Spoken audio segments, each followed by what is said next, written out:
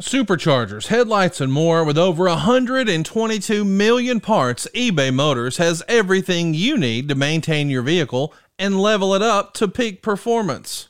And with eBay Guaranteed Fit, your part is guaranteed to fit your ride every time or your money back. Stay on your A game with all the parts you need at the prices you want. It's easy to bring home huge wins. Keep your ride or die alive at ebaymotors.com. Eligible items only. Exclusions apply. See ebaymotors.com.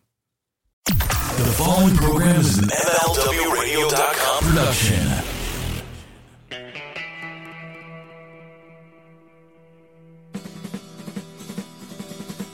Today's episode of What Happened When Monday is brought to you by BrandNewHouse.com. Are you ready to make your dream of owning a brand new house a reality? Well, it's easier than you think at BrandNewHouse.com. You'll get low monthly payments. We're talking cheaper than what you're paying in your current rent. You can even buy a house with no money down. You don't even need perfect credit to do so. You don't need any repairs because your house is brand new. And of course, brand new means you get a warranty. You choose everything in your brand new house, and it can fit any budget at BrandNewHouse.com. You'll get to choose the color of your brick, the kitchen cabinets, the countertops, the flooring, and more, and you even pick your monthly payment. Your brand new house is just a few clicks away at BrandNewHouse.com. Welcome to WHW Monday. Tony Schiavone and Conrad Thompson. Jim Crockett, First Arcade, 605 NWA, TV title, Cajun Omni, the Bunkhouse Stampede. Flair and Horseman, Garvin, Bogey, Magnum, Dusty, Express Tag Team, Turner, Bonnet, Mid-South Joint World Championship Wrestling. Talking about the great years of World Championship Wrestling, the NWA, and Jim Crockett Promotions. Tony and Friends North they win, look, Schiavone's back again. World title split off, center stage, Bischoff, Disney, Hogan, and Nitro, New World Order, and The Crow. Thunder, Russo, Arquette, Champ, Vinnie Mac, simulcast. Tony's back with Conrad, not your classic podcast. Watch along, try not to laugh, lowest rules can't pass. This wasn't the initial plan, Tom Zigg's a good-looking man. Klondike Bill, make a chair, Tommy, you come over here. What happened when? WHW Monday. And now, let's go to the ring. And here's your co-host. Hey, it's Conrad Thompson. Hey, it's Conrad Thompson, and you're listening to What Happened When? That's right, with Tony Schiavone. What's going on, man? How are you? Hey, you know, one thing that I've learned over the week, Conrad, is not to fuck with Conrad Thompson. Oh, my gosh. I have learned. It's kind of like the male version of Lois Schiavone. You push the bear only so far, and the bear's going to bite you. So I've learned that. How you doing, buddy? Man, I am excited to cover this show today, and I guess we should tell everybody what a treat we're in for today.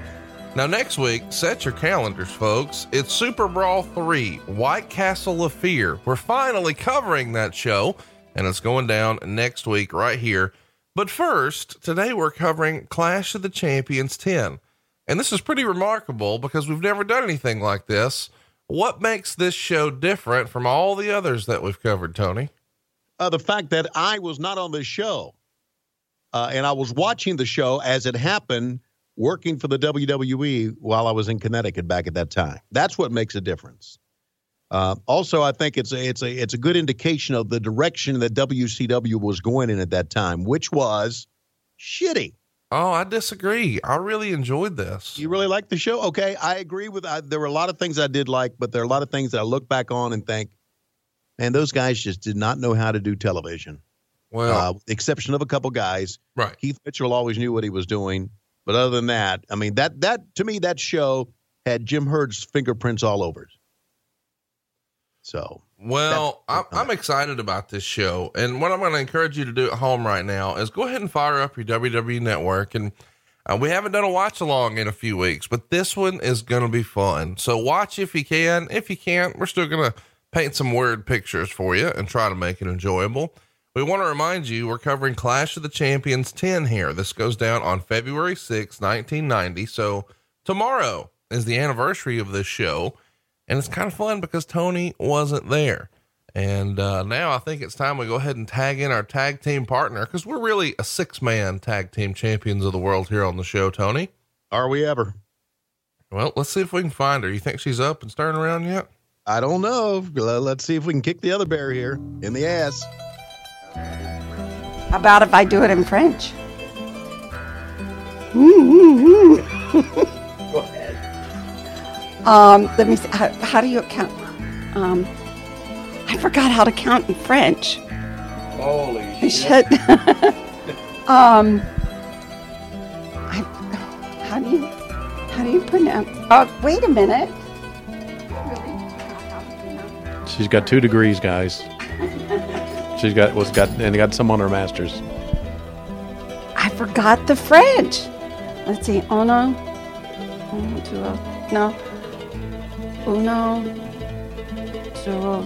duo, trio. That's Latin. Okay. I don't know. Okay, 1, 2, 3. Play. Old school graphics here, man. At the time, I thought this was awesome. It was kind of new for you guys to have such a big concept like this. And the nickname for the show is Texas Shootout.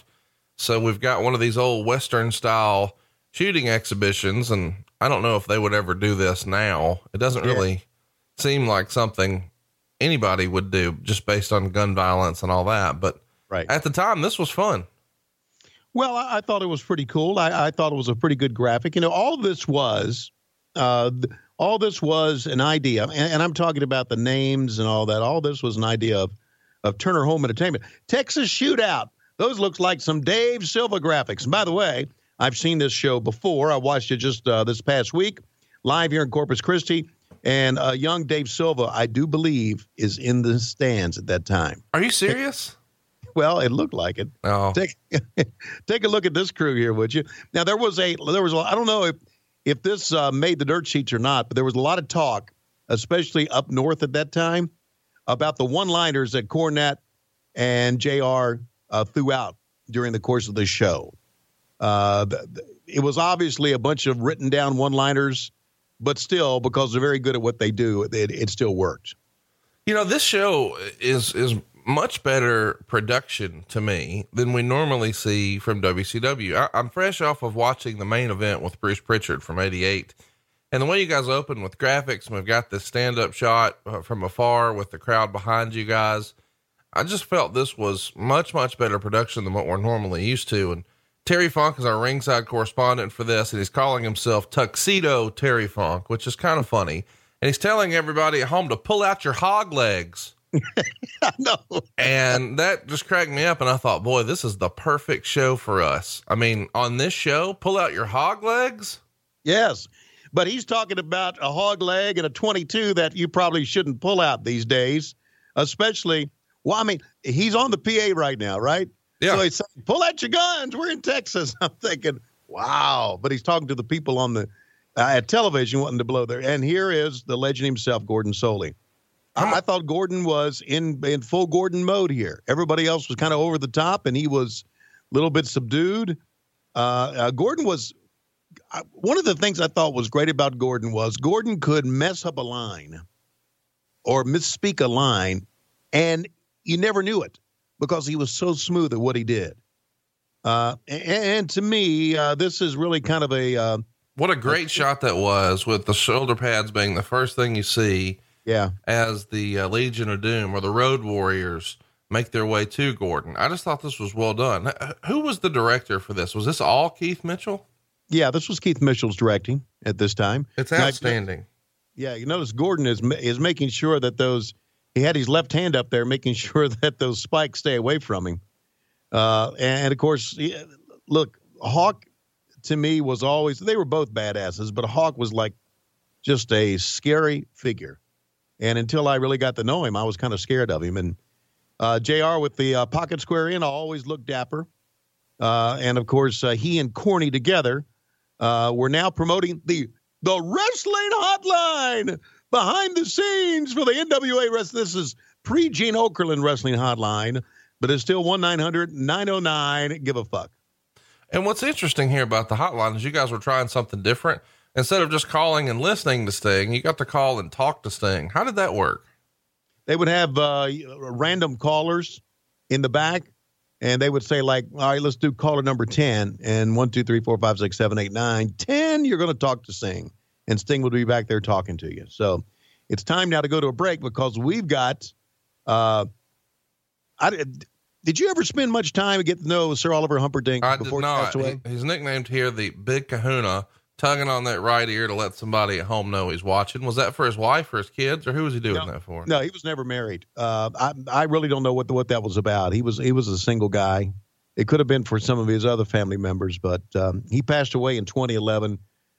He was one of my favorites. He was old school, man. He was old school. And of course, look at this. Can you believe what we're seeing right now? If you haven't watched this yet, you owe it to yourself. WCW decided Dr. Death is his name. Oh, cool. Well, let's do a vignette with him in an ambulance trying to save lives. And the person he's going to help, who is that?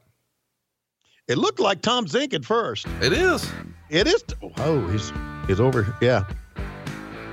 Man. And the fake chest compression. I know. And my God, he's having it's a drug overdose. Whoa, one, ooh, ha. Hey, this is what I'm saying. This has Jim Hurd's fingerprints all over this. That's awful. I'll give you that, but it's so cheesy that I love it. I mean, I can't encourage you to watch this enough. Graphics weren't that bad. Dr. Death against the Samoan Savage, which I guess was also the Tongan Kid at one time. And if I'm right, isn't he the not Dr. Death, is he walking in here, but isn't Samoan Savage the uncles of the Usos? You know, it's weird because all those Samoans are the same family except for Samoa Joe. So they're all related. Everybody's a cousin or a brother or an uncle except Samoa Joe. They're like, never heard of you. It must be awkward when he shows up to the family reunions, right? Yeah, I would think so. And I would think that after about a couple of swigs of whiskey, there's a lot of fights going on there. And if Ming's there, he may bite a segment out of your shoulder just for fun. Yeah, I mean, we're out of potato salad. I'm gonna eat your shoulder now, brother. So this goes down, as we said, at the Memorial Coliseum in Corpus Christi. There's only about 3,000 folks there, and Jim Ross is going to multiple times refer to this as being sold out. But when they're walking to the ring, it is a sparse crowd on the floor by the ramp, so it doesn't necessarily look awesome on TV. But as far as the Steadicam shots, it does look like a rowdy, raucous crowd, even though it's a relatively small building. They only have a gate for about 30,000, but it does a 4.5 rating, which means 2,425,000 homes. So pretty good for WCW in 1990, a time when the business is on the way down just a little bit. Wouldn't you agree? Oh yeah. The business is on the way down, especially for them back at this time. And we're moving into the 90s now. WWF has had the Hulk Hogan heyday, and now this promotion is trying to build itself on Sting and the Nature Boy Ric Flair. I found it interesting, a couple of things. Now I know we're watching the match, but I want you to pay attention here at ringside that there is always a security guard standing up. Yep. A couple of them. And he is constantly in the way of these fans, and these fans at times are going to ask him, would you please set your ass down? And he will say, no, I'm not going to sit my ass down. He keeps hanging onto his joint for some reason. He's got his hand in his pocket right now. Now, saying that, I want you to pay attention to the match. But before you do, I want you to take a look that I do believe that a 10-year-old Dave Silva is in the stands, and we're going to see him over on the right. Seeing that red Harry Potter type looking outfit there.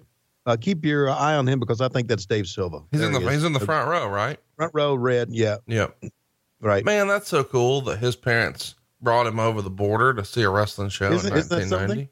Isn't that, as a matter of fact, I think at one time that Sir Oliver Humperdinck leaned over and said, could I see your passport or your green card? Have you ever been in the room when Dave Silva got a telephone call? Actually, no, I've not. You know, what's interesting, first of all, is Dave Silva, who has all this technology to make all of our wonderful graphics here at WHW Monday. And how about Woman there? It's kind of sad to see Woman sitting ringside. She's a beautiful woman here. Oh, gorgeous. But it's a shame knowing, what we know now. Yeah. But anyway, Dave Silva, he has all this know-how with Photoshop and all these really complicated programs, yet he still carries a flip phone. He has the Razor. Are you familiar with the old Razor telephone from like 15 years? I had a Razor back in like 2000. Well, he has one now, and I guess it has a ringtone that's unique, probably to minor years. You haven't heard this? No. If you're ever around and Dave Silva gets a call,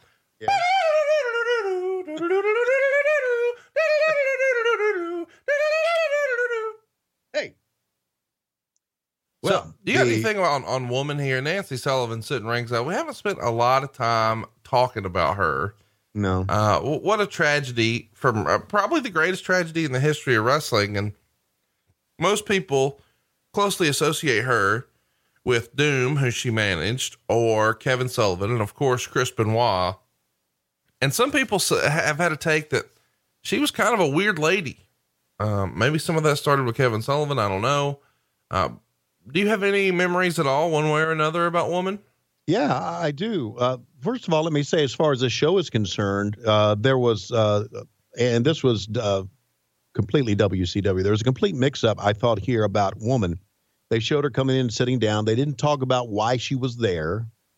If there was a storyline that she was scouting talent, JR and Corny missed it or weren't told what to say. That's probably more than likely what to say. And then when Doom came out, you'll see them come out later with the graphics with woman. She was not with them. So again, they mixed up, but she, a gorgeous lady. What we knew about, and what I always knew about Nancy or had heard about Nancy was she was a tough lady. Right. That if you fooled with her, she'd cut you. I don't know what that meant. I don't know if she carried a razor blade or a knife with her or what to protect herself, but she'd cut you. I'm glad you mentioned that because I've been told that sometimes to, quote unquote, keep the marks away, she would tape little razor blades to her fingers and would like pat them on the back or the shoulder or whatever. And she was doing it sort of nonchalant. So it doesn't seem like she's trying to do anything, but she's actually cutting their back and shoulder with every tap. And she would try to see how often she could get away with it. I've heard it more than one wrestler tell me that she had these weird little razor hijinks that she would just use in her everyday life. And it's funny that me and you've never talked about that, but you hit me with the same thing. She would cut you. Yeah, she'd cut you. So she was tough, and she was a tough girl. And not only that, I was next to her and Kevin one time at the hotel, and they got into a big time argument. And she, wow, she was cutting a hell of a promo on Kevin. I can tell you that. And I didn't hear the words exactly, but it was a big time promo. And I was thinking, man, this girl, you can't fuck around with her.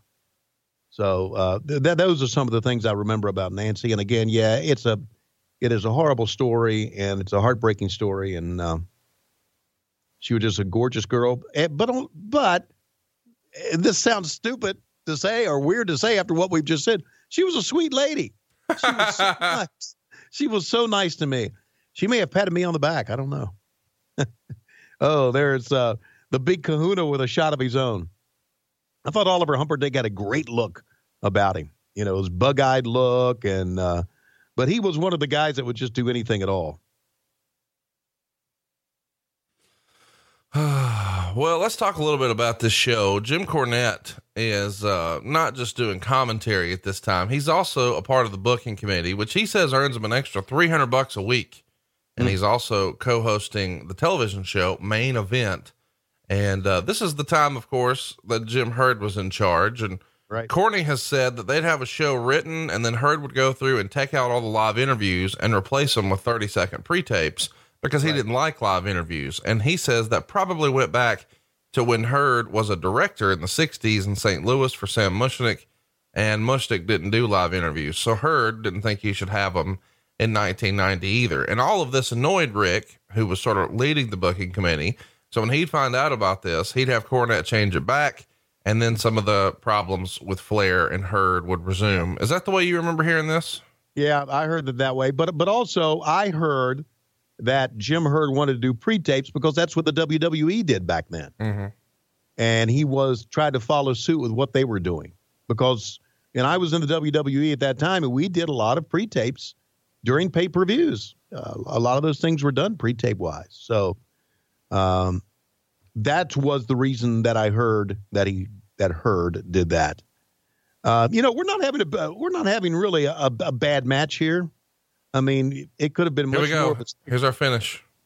Yeah, we're going to just look at him, a little backslide Get Mike Atkins in. A 1, a 2. We got a winner.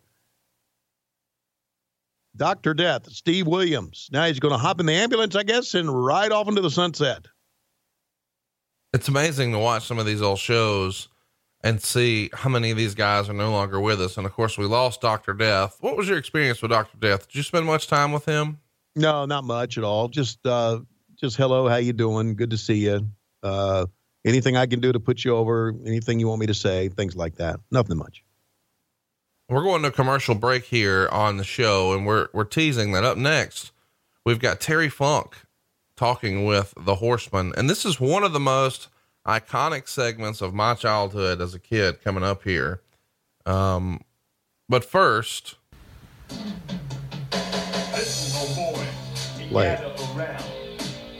it's time for Wrestle War 90. Yeah, Ric Flair and the Broads coming to, boy, didn't he look good at that time. And Sting is the Scorpion, Lex Luger, and the World Championship title, and the U.S. and Dr. Death, Steve Williams.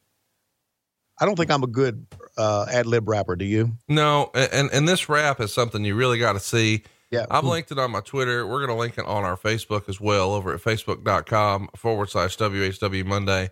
But you have got to see this promotional rap for Wrestle War 1990 Wild Thing. And in the bottom right-hand corner, you see Sting and Ric Flair appear, just their heads, and they say Wild Thing.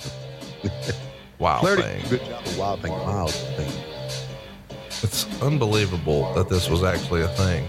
It was a Turner Home Entertainment thing. The rapping about Sting and his affinity for scorpions is just outstanding, using the scientific terms and whatnot. So next up, we've got Terry Funk, who is, I guess, trying to have a sort of a second career here in wrestling, wanting to step out of the ring and instead just be a part and be a stick man. I've always enjoyed when Terry would sort of retire, come back, retire, come back. I know it became a joke, but he's one of my favorite all-time performers. Anything that gets him on TV, I'm for. I am too. Here, though, is you are going to see, and I know what you're talking about. This is one of the iconic interviews where the Horsemen turn on Sting. But now we're looking back at it 28 years later, right? Right. And what I see here, I'm seeing this as strictly a production person and a producer. Oh, I know exactly what you're going to say about Ole having his back to the hard cam the whole time. Yeah, and Terry Funk did too. Basically, we got into a bald spot shot, basically. Let me say, though, in WCW, we bag on them quite a bit here on the show for some of the decisions that were made. The entrance set that you guys were using here with the big lighting set and all that looked really cool. Yes. And that would look cool now. I want to mention the Ruse ring posts that we're seeing right there, because we've talked about those before very briefly. It's my understanding that that's actually a sponsorship that Jim Herd was able to pull, because they're based out of St. Louis. So they're going to be on the ring apron and on the posts, and their tagline is something like shoes for your feet, pockets for your stuff. The gimmick being, these shoes have pockets in them. Yeah. And Herd had sold that not only will we do all this other stuff, but we're going to get the guys to actually wrestle in Ruse. And a few guys tried it, but then everybody sort of rebelled against it. But even Flair tonight is going to have a sticker for Ruse on his shoes. Do you remember anything about the Ruse Association? Only that by the time I got there, it was pretty much over. It didn't last long. I know that Rick Steiner had a Ruse shoes on, or at least had a sticker on his shoe that said Ruse. But by the time I got there, no, it was pretty much done at that time. Now, see, cameramen kind of jostling around here to try to find a good spot. But what makes this work? You got to agree. And I know I'm a big mark for him, but what makes this work is Ole Anderson's interview. No doubt about it. Ole Anderson is one of the best and most underrated interviews ever, because it was just believable. Right. And the way he's talking to Sting with his rat tail here is very, very believable. And they're telling him in front of everybody, whenever we have an opportunity to appear in front of a national audience, we want to make a statement. And the statement we're here for tonight, and listen up, is you're no longer a horseman, and you've got 2 hours to fix it. Rick has been very gracious to you and allowed you a second chance because you've looked out for him, But if you don't go to the promoters and say you don't want your title shot on February 25th, then you're not only kicked out of the Horseman, we're going to kick your ass. Sting did a great job of reacting here. And again, Ole was very, very good. And they also referred to the Iron Man competition that they had prior to that.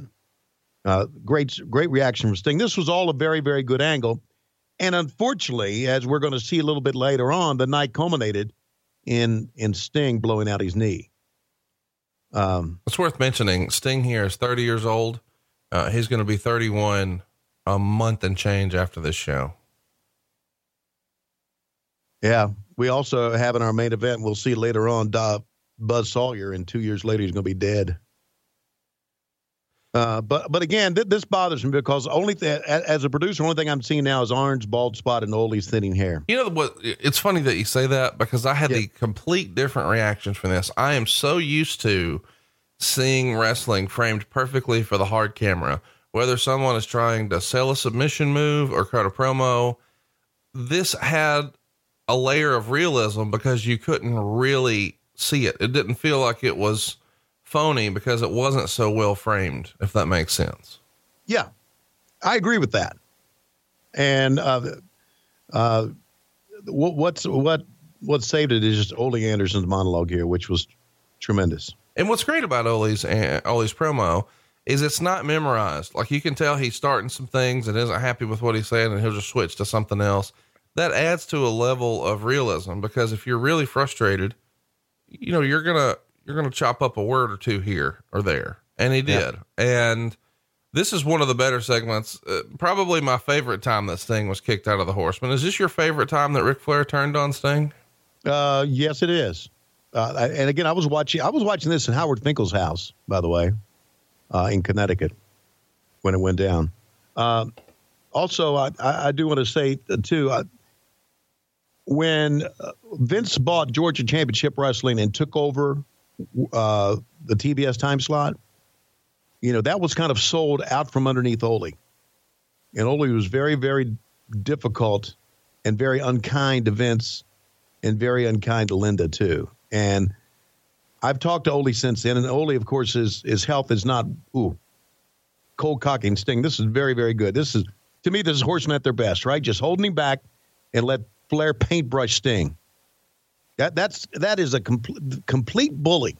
And that's what they were. They were bullies. And that's why they were such good heels. But it was sold out from underneath him, and he was very angry with Vince. And Vince approached Ole and said, "We are going to do great business together."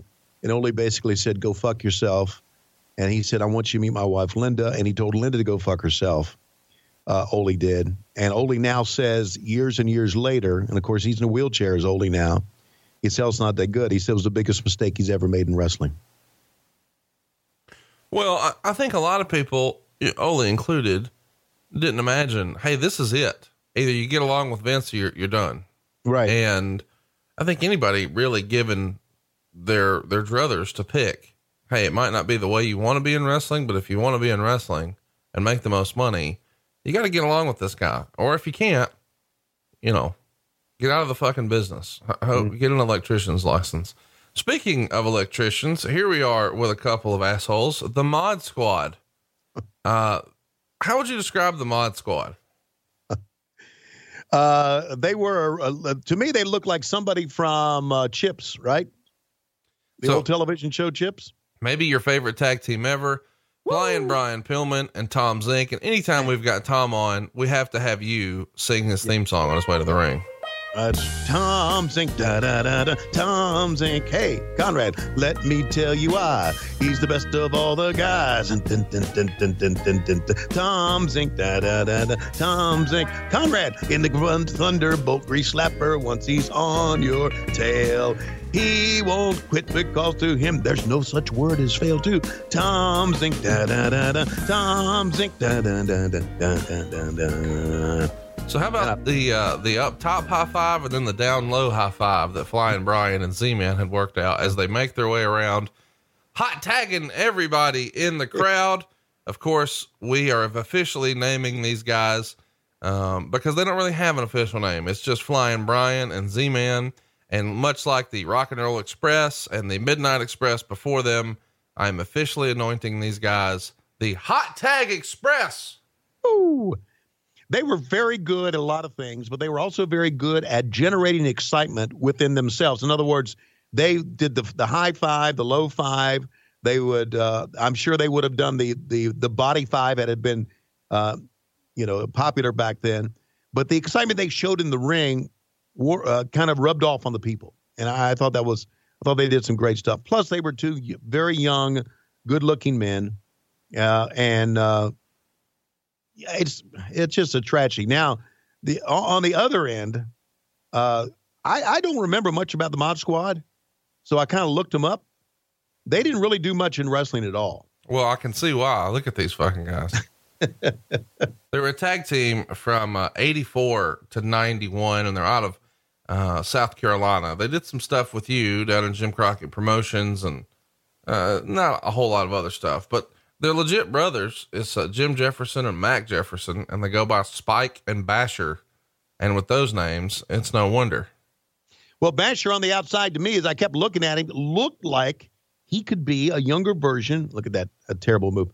A younger version of Klondike Bill, don't you think? Oh, look at you. Look at you. Kind of a burly, and it just so happens here he comes in. Oh, an arm drag takedown by the Z-Man, Tom Zenk. So much potential there. And of course, Tom's career did not go the way that we thought it would go or the way he wanted it to go, because he was very disenchanted with the business, as we know. And then of course he basically, kind of like what I did for a while, walked away from the business, was never heard from again. Speaking of sort of being disenfranchised from the business and just sort of burn out, Ricky Steamboat's sitting at home here. He's running his Gold's Gyms in North Carolina, and he's suing because the NWA had been using his name in advertisements long after he had left the company. And lots of wrestlers were on their way out after the Clash, which would be the Royal Family, the Dynamic Dudes, Ranger Ross, and of course the Midnight Express were set to finish in May, but Cornette and Lane quit before that. Eaton winds up staying. Well, there you go. It's the Jim Herd era. Absolutely. The Jim Herd. It may sound like to people that I blame a lot on Jim Herd, but if you worked in that office, you understood why. That he just did not understand the business. He was very combative. Oh, that tremendous move by Z-Man and Flying Brian. See Brian showing the excitement of that move, and that everybody on the front row really excited except young Dave Silva down on the right there in the red Harry Potter robe. Let me mention, since we keep mentioning Dave Silva, Jim Cornette had some lines here that are doozies. He says something like, attendance would have been greater tonight if the border guards had not increased security. Yeah. And he says something like the concession stand with the towel stand is raking in money because the ticket holders are dripping water all over the floor. Wouldn't have been able to get that out on TBS here in, what year are we in? 2018? In 2018. And back to the corner they go once again. This is Spike and the Flying Brian. A lot of missed moves in this one. And I'm not so sure it's because the guys that they're working with don't know what they're doing, or that they didn't want to do some of the things that, see, like right there. Whiff. Cornette did a great job of picking up on, well, he missed that one, Jim, but he's back to the attack once again. By the way, I don't think Brian Pillman gets enough love because at this time, Brian Pillman was one of the more innovative wrestlers in the business, especially in the United States. And even as a kid, where I wasn't necessarily quote unquote smart to wrestling, and I don't know that I still am, I'm just having fun. He was a super fun wrestler to watch. I mean, I remember as a kid thinking that he was probably one of my favorites to watch his matches. He always had a great look, and his matches were outstanding. His match with Jushin Thunder Liger at Super Brawl, if you've never seen it, I can't recommend enough. And if you'll recall, the very first Nitro, he opened up with Jushin Thunder Liger. First match ever. Absolutely. Yeah. You can hear about that in archives. Yeah. To me, that tells you that how much respect he had from the guys in the business, that he would open up a brand new show and do that. And there is, don't you think that looks like a young Klondike Bill there? And the old typical referee. Look at a young Nick Patrick sending Z-Man back to the corner as Brian Pillman is separated from his partner, and Spike goes in to get him, but Pillman fighting out. Pillman doing things that make a babyface great, and that he is doing a great job of selling here in the corner. And Big Basher comes in with a clothesline. 1, 2, 3, and Z-Man comes in to take him away. 3,000 fans here, and there you see in the middle that security guy with his hands in his pocket playing pocket pool in the midst. I don't know why security guys were just standing up. I guess they wanted to watch the event. You know, one thing that they didn't do here that I thought was kind of odd is, and of course I know it's kind of fashionable to do it now. They really do it on all the WWE stuff. As some of these matches were kind of dragging, because let's face it, this is a job guy match, right? Right. On a primetime television show. Why not take a commercial break and cut this thing up? You're not going to miss anything. You're absolutely not going to miss anything. This is also before the days before the referee had the earpiece in. So they had to be cued to when to go home.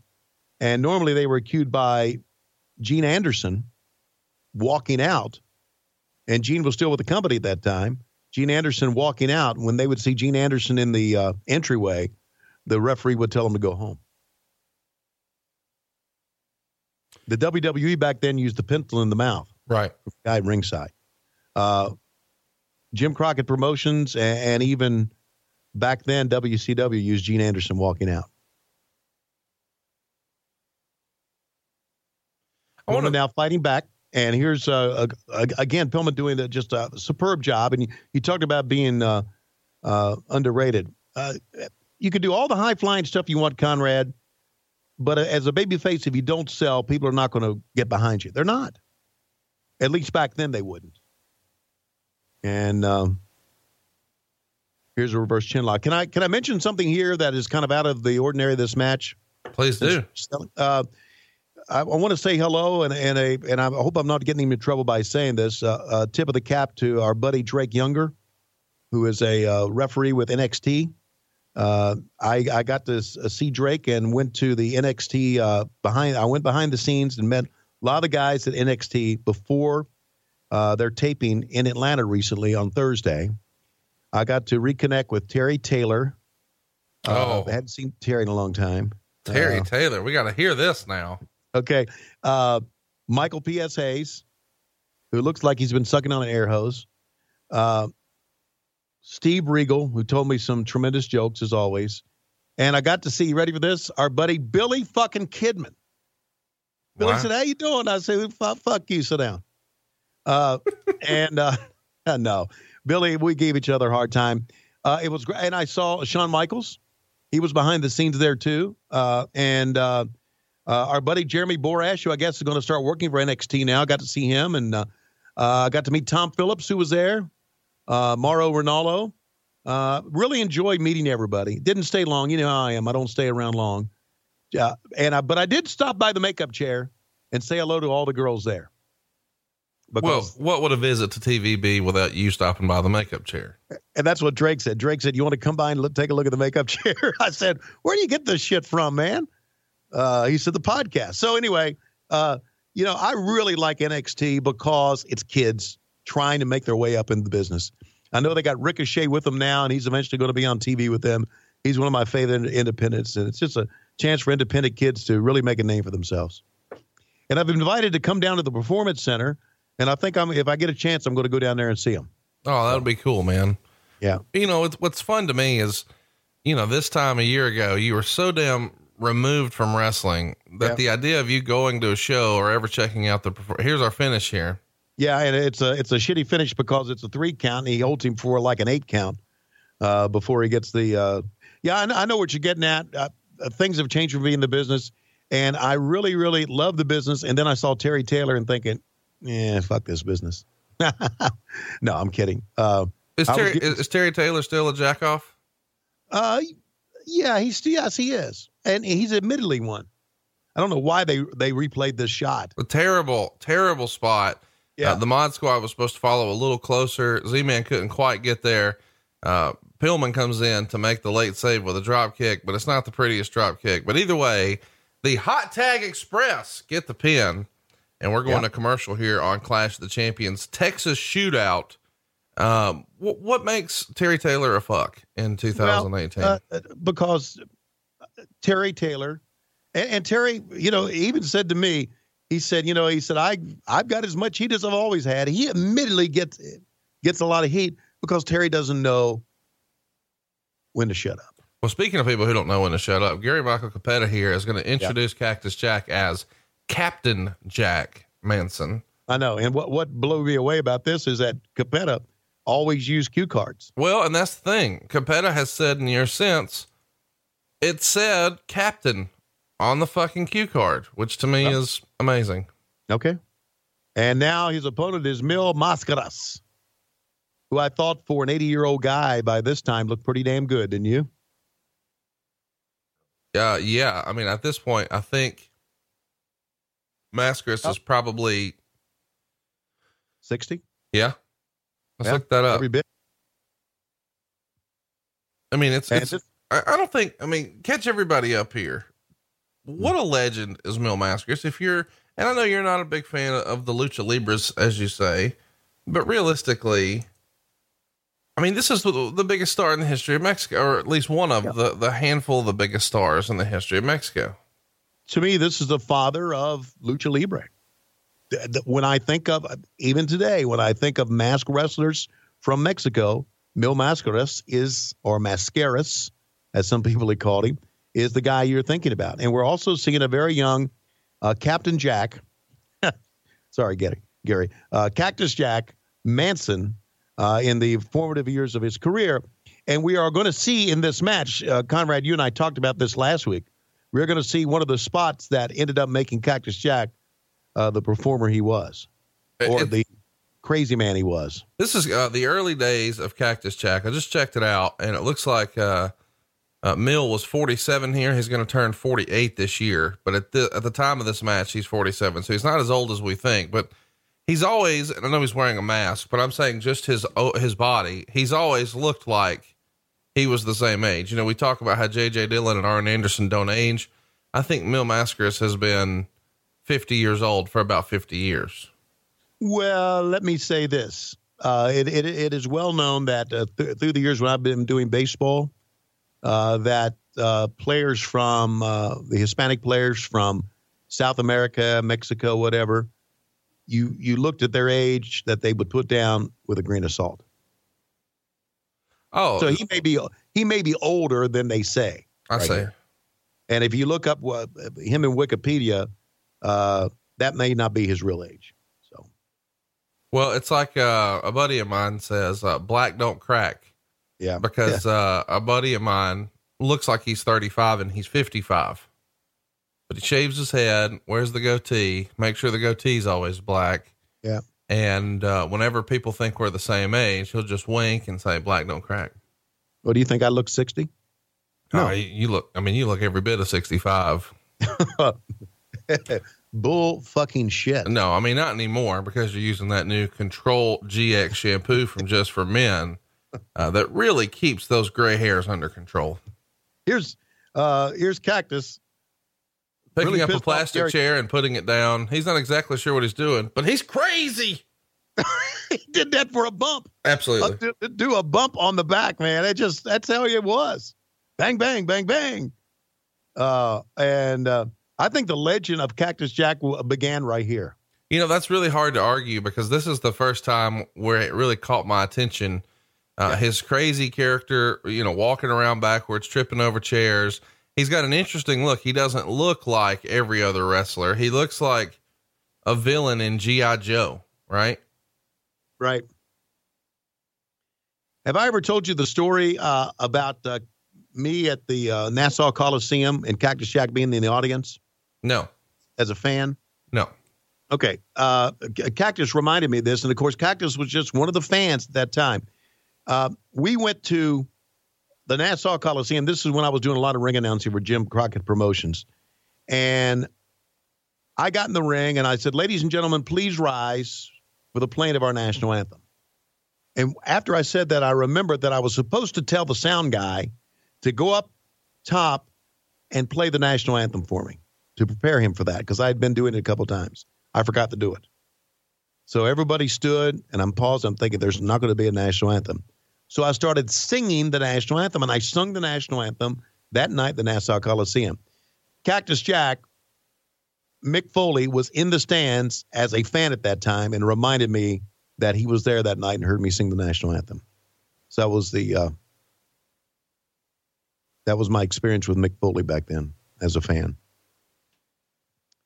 Well, it's a fun match to go back and watch here because you get to see what is going to be one of the all-time great performers in Cactus Jack. And in just a second, they're going to set up a move that I still just shudder to think was real. They're on the outside. Cactus Jack gives a backbreaker to Mill, and then he climbs up on the apron like he's going to tease his big running elbow on the floor. Mascaras comes around on the other side though, and runs right into Cactus and bam, flap. Whew. Whew. He did not hit the back of his head like Cornette and JR were selling that time, but what does it matter? He's right back up after taking a huge flatback off the apron onto the concrete, not a mat, but he hit that thing like a sack of shit. And he's teasing that he hit his head, but he's right back in the ring. That should be the end of a match. I can't imagine that's not, but it's not the end of the match. He's in, takes a suplex from Mill. Mill goes up top. Of course, he's got to get his shit in, kid. Flying cross body. That'll do it. And that's the end of the match, but an unbelievable bump. And it wasn't technically the finish. Mill still wanted to do his finisher. That should have been a count out right there, right? Yeah, it should have been. And as a result of all this, the real star of this match was Cactus Jack because of the bump. I am so glad you said that because this is a match where Cactus loses, but when it's over, nobody's talking about Mil Mascaras and the flying crossbody. Everybody's talking about Cactus Jack, the bump he took outside of the ring, not just that concrete bump, but the one over the chair. And we're not done. We're going to see a vignette here from Missy Hyatt. And you can tell Missy is nervous as a long-tailed cat in a room full of rocking chairs doing this video. Can you know it? Yeah. And you can also tell it was kind of rushed because if she's nervous because they didn't take the time. See, I always like to blame them. They didn't take the time to settle her down and do. I agree. 100 cuts. That's exactly right. I was going to say, if you let her do that 10 more times, she's going to get a really comfortable, natural sounding one. But the first time you see that red light, it's natural for anybody to get a little nervous. My God. Look, it's a skinny Matt Coon in a red top running away from Cactus Jack. Had a band here that night. And then they had the drummer who looked pretty damn good. They called him Wolf. And they're clearly trying to set something up here with a guy they're calling a drummer named Wolf, who's got crazy pants on, like he's either a rock star or an independent wrestler. And they get into it right away. Cactus Jack Manson, or Captain Jack Manson, and he brawling in the crowd, clearly working punches. But I thought this segment really made Cactus. You did. And then we're going to fuck it up with Norman. If I was a wrestler, I would be Akeem or this guy, right? Yeah.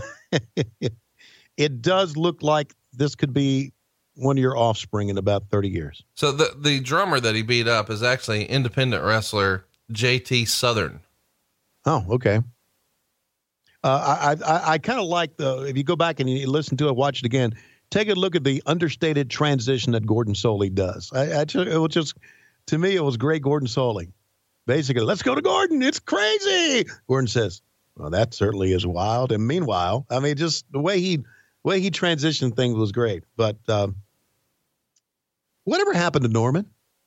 I'm not sure. I do want to talk a little bit more about Cactus, if that's okay.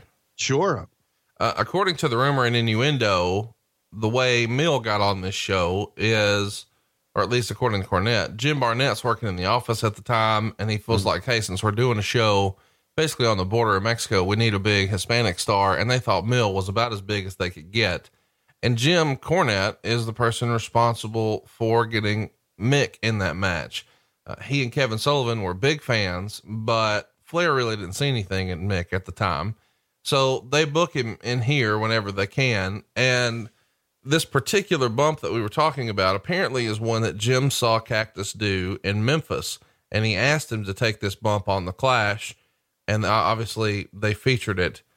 It's not nearly the most famous bump that Foley ever took, but it is probably the biggest one he had taken on national TV. And it was, at the behest of Mr. Jim Cornette. So I'm sure somewhere Foley is really appreciative for that opportunity, because this was a showcase moment for him. Now we go to the Atlanta Zoo with Norman. Another one of these vignettes, kind of like the Dr. Death Steve Williams vignette in the back of the ambulance. And Norman's going to walk through Zoo Atlanta, and he is going to go to the pigs and say that the pigs represented Kevin Sullivan.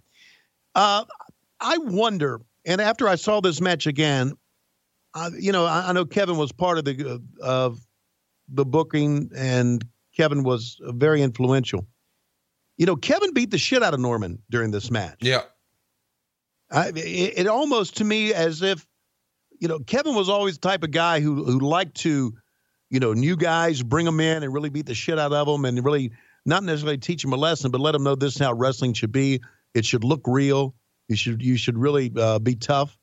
Norman has this gut hanging out right under his mental hospital outfit. Of course, now in 2018, you couldn't say he's from the mental hospital because that would offend all the nuts out there. What is wrong with you? Hey, we don't want to offend the nuts. We can't say. Right. Oh my God. Even when you try not to be, you just can't help yourself. I love it. Well, that's the era I grew up in.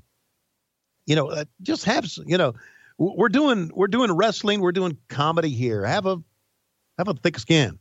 Where's Dave Silva? Yeah, there's Dave Silva in the back. He's still got that red Harry Potter robe on. And so Kevin Sullivan's going to beat the shit out of Norman. I thought this was an entertaining match, except at the end. But I can tell you this, when you said Clash 10 at Corpus Christi, we were going to do this, I remembered two things.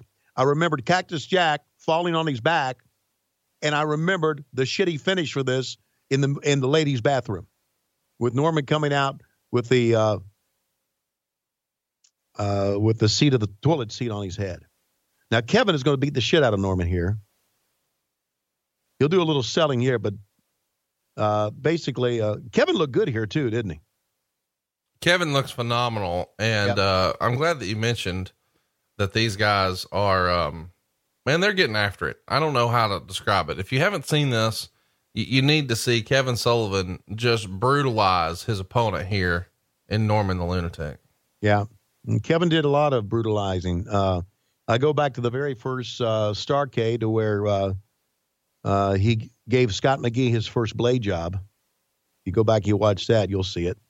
Kevin was like that. Kevin just sure do have a lot of fun. Still talk to Kevin these days. Lives out on the West Coast. Of course, he's got a podcast as well. Very outspoken guy. He and I talk baseball a lot, but see at the pro he is, turned himself around, got him in position for Norman to do his splash that he missed. But he wanted Norman to have a point of contact, a point of reference. Wow, drop kick on the back.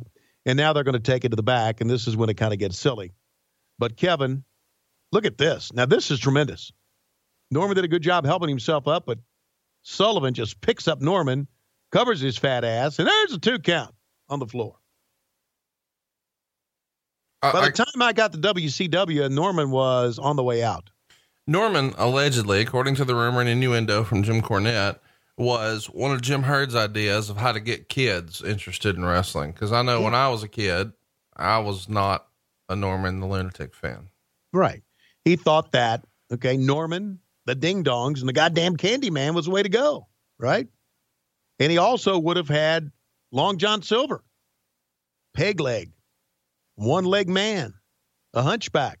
He would have. He thought we need to get guys that can also teach the kids a history lesson. Oh, belly to back suplex. If you can call it that. Yeah.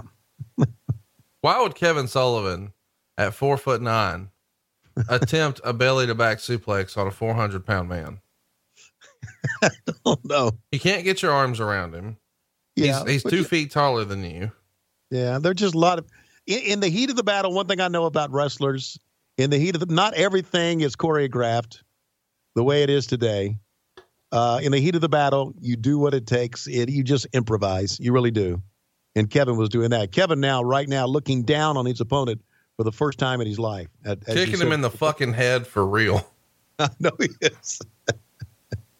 Norman's thinking, oh, what the fuck have I got into? Oh, my God. Here we go. Norman is blown up sky high here. That's right. So Kevin, knowing this, what's he going to do? He's going to take some of his air supply out. Oh, I love it. God. If you didn't love Kevin Sullivan, man, you just didn't love wrestling. It's amazing how much of this, I had sort of forgotten. Specifically, that Cactus Jack thing, when we first covered it, that was really the bump I remembered the most. But right. I didn't remember attacking him after and how almost it didn't happen.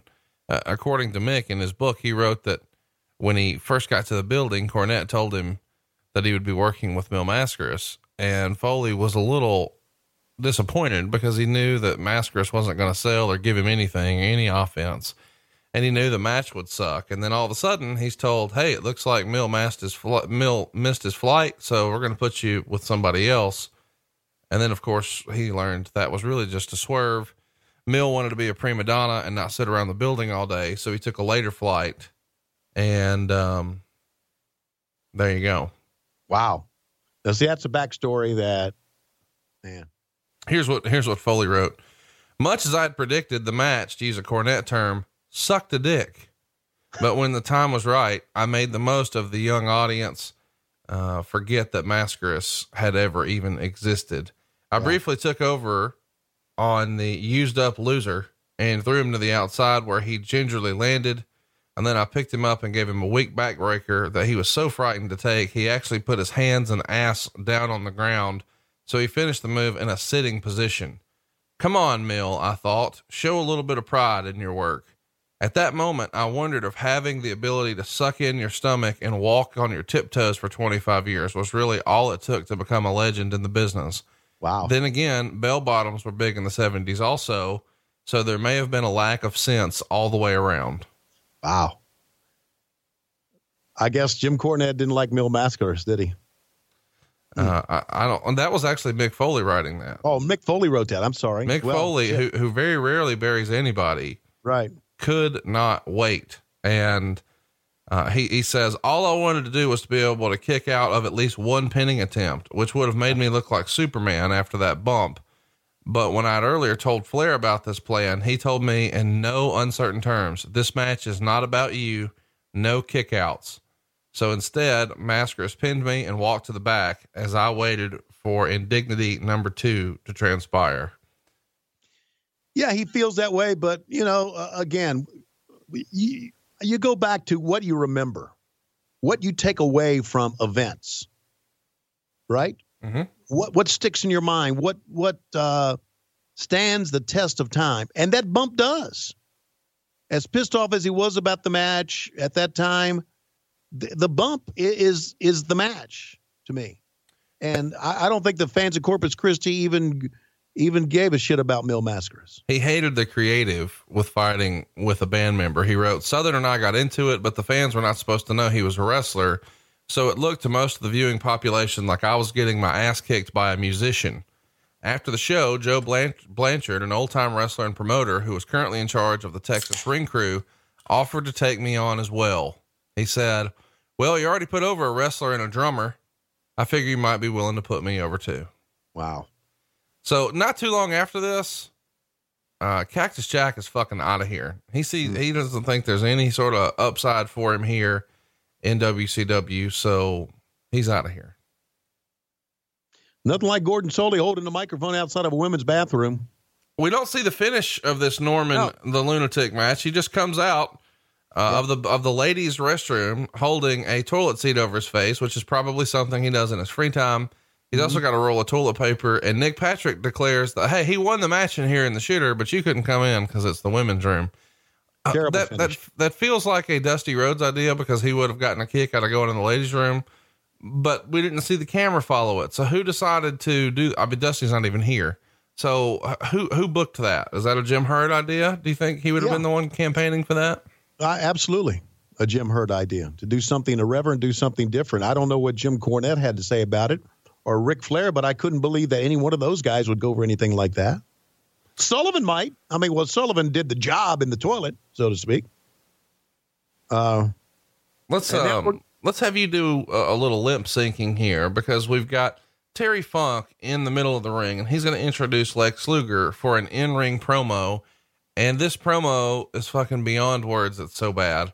Right. Keller would describe it in the Torch as a total bomb, and Funk has to bail out of there because the bomb is going too long and he needs to throw it to commercial, and he's got folks in his ear. So when we do get the long awaited entrance of Lex Luger here, I would love to hear you sort of relive what we did at Halloween Havoc 1995 and just tell us what you think he's saying. You know what? We had such a great time at Halloween Havoc 1995. It's like, can I get back to that moment again? I don't know if I can or not.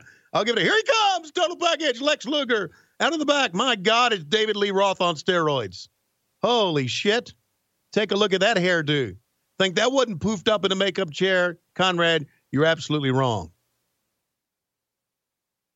Yanking up on his drawers to make sure his belly doesn't eat. They gave him the title of the narcissist, and boy, was that accurate in the WWE back then. And here he comes. And now let's bring him in. The United States Heavyweight Champion, Lex Luger. Terry, turn around. All right. The total package, Lex Luger. Here he is, the most magnificent wrestler in the world today. I want everybody to stand up. I'm looking at the hard camera now, but it's not on the hard camera. It's to my left. And Lex, let's talk a little bit about what's going on. Well, Terry, let me say this. You're old. You've taken too many bumps. I don't sell shit. I can't talk. I can't wrestle, but I'm making more money than you will ever make in the business. Let me tell you a couple things about what's going on here. We got a guy in the back, Jim Herd, who's fucking up the business. We got Jim Cornette, who's trying his best, and Ric Flair trying his best to book shit.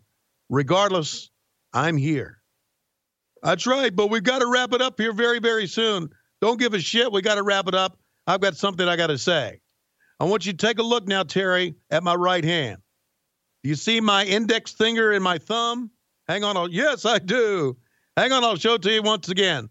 My index finger and my thumb will show you the size of my dick. Oh my gosh. It is kind of a little thing that I know Carol Burnett used to pull on her ear to say hello to her grandmother, but my index finger and my thumb, there it is again, is showing the world the size of my dick. So I just want to let everybody to know, size of his dick. That's what Terry Funk's thinking. That you may think that I'm out here talking about size of my dick again, talking about wrestling, but the size of my dick again. But I'm really talking about the size of my dick. I know the Nature Boy Ric Flair has the biggest dick in the business. Oh my gosh. Colonel Robert Parker. But I just want to let everybody know that I got the smallest one in the business. Now, let me say a couple of things about wrestling. I have no what to, when it comes to wrestling, I don't know what to fucking say. It's time to wrap it up. I'm not ready to wrap it up. Time to wrap it up. But I'm not ready to wrap it up. The total package, Lex Luger. The end of this thing, Conrad, is what Wade Keller was talking about. Because Terry wanted to wrap it up. He had to wrap it up, and they were screaming in his ear. And Luger would not shut up. And finally, Terry got in and told him to shut the fuck up. We got to go. So, but I think there's the size of his dick again. I think we definitely can say that we found out, if nothing else, size of his Dick again. Nothing else. We found out that between the thumb and the index finger, Conrad, My goodness. we found out the size of Luger's penis. The total package. The total package. Wait a minute, I'm not done yet. Yes, Lex, you are done. You're more done than you know. One more time. Right there. Size of it right there. Brutal. Absolutely. What a waste. I mean, this thing it's still going, ladies and gentlemen. Hey, Lex Luger is still talking and saying absolutely nothing. No. May I add the greatest U.S. heavyweight champion ever? Yeah, you can, Luger. We're out of time. Look how pissed Luger is right there. You just don't cut off somebody like that. Why? Why did they cut him off? I in retrospect, I understand he was saying nothing. But what are they going to give? The Road Warriors and the Skyscrapers another 3 minutes? Let him go. Let me just tell you, these graphics that we're seeing slide in here feel very, very big time, especially at the time. It feels a lot like Saturday night's main event. The production quality is off the charts for the Skyscrapers. And I always sort of think of the Skyscrapers as Sid Vicious and Spivey, but here we've got Mean Mark Callis teaming with Spivey. And if you're talking about, the in-ring work, there's no comparison. This Mark Callis version is much, much better. Mark Callis was tremendous. I remember when, and to me, Teddy Long here looks like Eddie Murphy from The Golden Child. But I remember talking to Paul E. Dangerously, and Paul said, that kid is going to be something. And we're right. And it's amazing to see one of the biggest stars. How about this little vignette of them breaking up the cars? I thought this was tremendous. We see the Road Warriors here demolishing cars as their entrance, and then they do a promo against a green screen with their graphic behind them. I think that's probably the coolest thing you guys ever did for the Road Warriors, including when you threw a pumpkin off a scaffold in slow motion. Absolutely.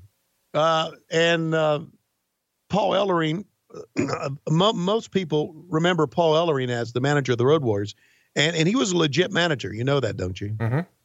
I mean, a lot of managers are working managers. They just talk.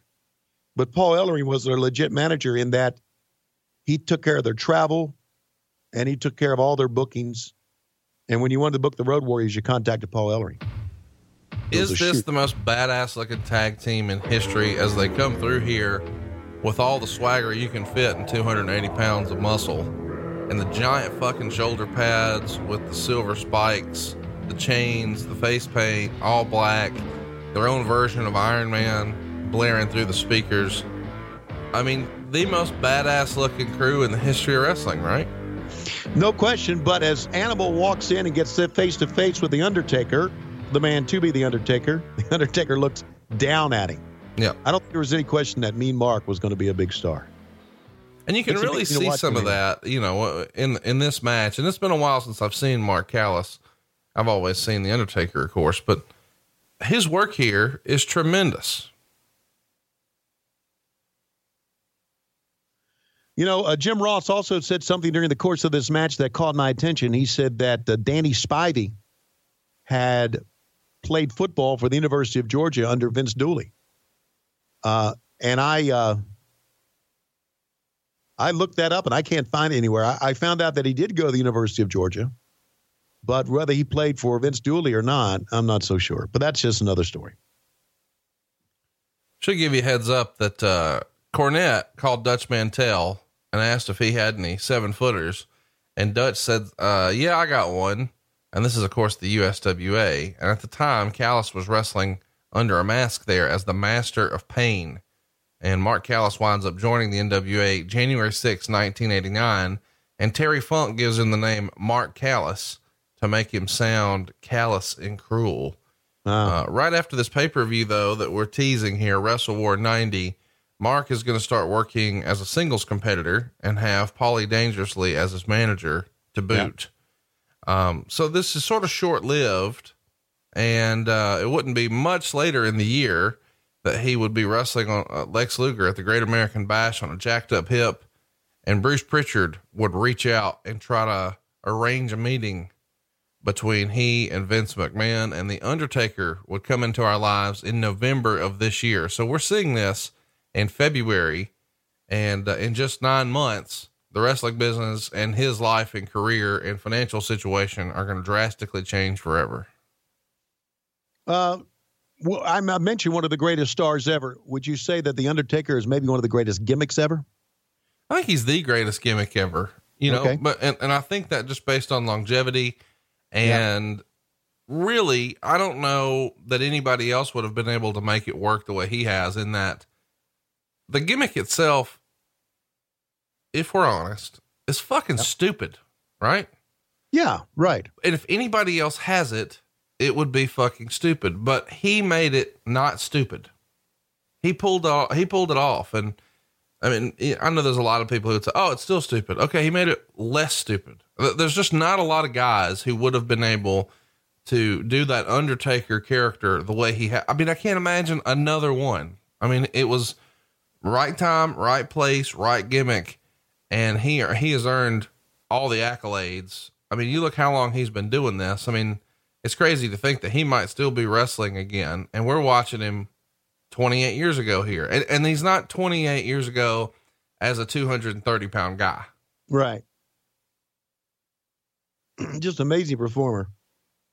The durability is the thing about the Undertaker. You know, people were talking in 97, like, man, the wheels are going to come off and he's going to be retiring soon. Right. That was 20 years ago. Yeah. Yeah.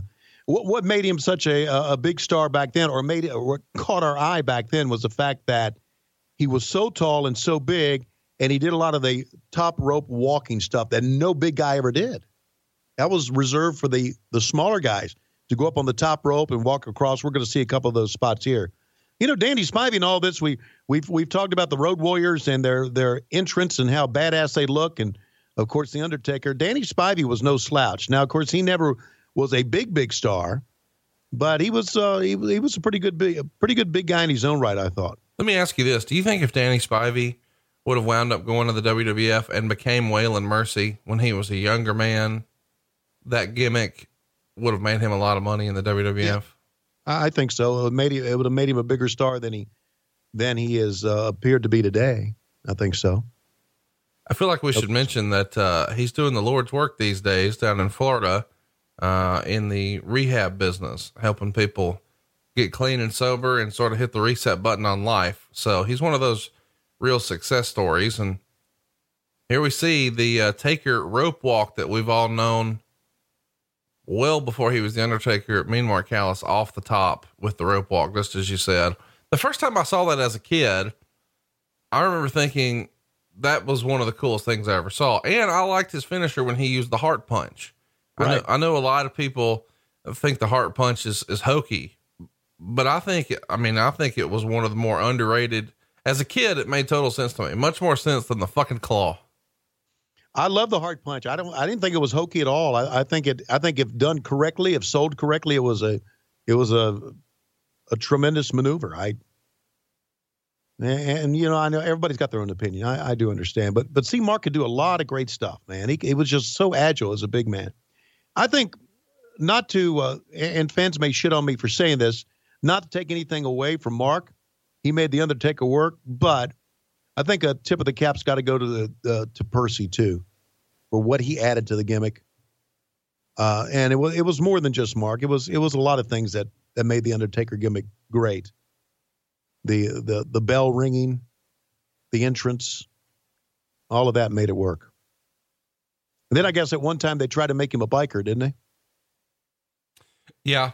And, I guess we should mention here that Sid is actually out here with a punctured lung. Or it was softball season, but it was definitely one of those. And that's the reason Mark is in here in his place. Yeah. And who's the bigger star now after it's all said and done? Not a bad power slam by Animal. You see lots of verbal cues here. You see Spivey yelling to Mark, come on. Right. And this is where it starts to get a little sloppier. They're not exactly sure what they're going to do. They double team him into the ropes and change their mind and then pick him up. He flips out. Here comes the clothesline. And then he just waves, "Come on, Hawk. What's the deal?" And a double clothesline on the outside. Oh, my goodness. Right down at the cameraman who looks a lot like Daniel Bryan. And now up on top. Here comes what should be the finish. And you're thinking this is the finish right here. Mark, even JR said he's got a chair. He doesn't have a chair. Not yet, he doesn't. Wait till I get up top. And now they're going to go for the DQ. How planned was that finish? I mean, you saw Teddy Long sprinting with that fucking chair to get in position. Right. He realized all of a sudden, oh shit, it's time to go home. Yeah. Just a bunch of green guys, really, if you think about it, in the formative years of their career. Teddy was too. Teddy had been a referee and now was being used as a mouthpiece or a manager. They're teasing the Spike Piledriver here on the chair, but they missed the chair fucking completely. But Spivey more than makes up for it when he picks up the chair and starts swinging for the fucking fences right on Hawk. Absolutely does. Of course, he makes sure a lot of the chair hits the mat, but you can't help but get a part of it on Hawk as well. Paul Ellering takes a bump and now take a look at the chair. And here's what they sold, rightfully so. Yeah. Look at the chair. The chair's bent. I thought hitting the mat to bend the chair was incredible. It looked real. Yep. And then the aftermath of the chair, what you're left with. I mean, as a kid, you couldn't tell me nothing. They just wore his ass out and the trash comes into the ring and we're going to commercial. Really an underrated match. I know that, it's probably not going to win match of the year, but I really enjoyed that. I'm a big fan of watching the early Mark Callis stuff. And here we see a promo for Doom again against a green screen with the atom bomb behind it. And this is a monumental night for Doom. Doom's been around. Once upon a time, they were with Nancy or a woman. Now they're with Teddy Long. An interesting situation for them is going to be coming. I guess they're not with Teddy Long here in this match, but no, they're still supposed to be with woman. And the graphics will show that Doom with woman, are coming out, but woman never arrives with them. So again, it's a little storyline here that they just kind of glossed over. I got to tell you, Tony, when you guys had the action figures for these guys, when you had a Butch Reed or a Ron Simmons action figure, I would have much rather have had them as Doom as a kid. I would have much rather have had the mask on.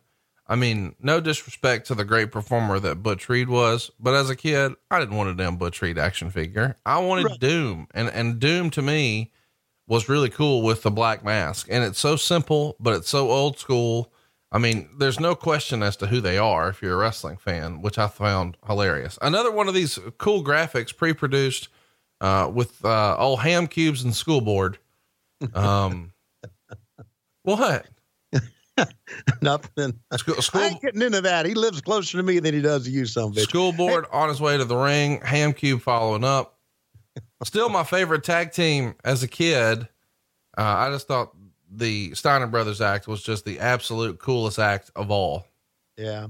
You know what else? I want to go back to Doom again. I thought Doom was much cooler than Butch Reed and Ron Simmons. I'm glad you said that. And their music I thought their music was tremendous. Now, you're not going to, if you rack this up and watch it again, you're not going to hear, with the exception of a little snip of the real Doom music, you're not going to hear the real Doom music. Now, you're hearing the real Doom music on our show today. I know you can't hear the music, but we have real Doom music on the show today. That's right. It was just really, really cool. And this is this is a title versus mask. So, Conrad, we're going to unmask Doom and find out who they really are. Yeah, because that 2 inches of cloth that covers their cheek is really throwing us off. Right.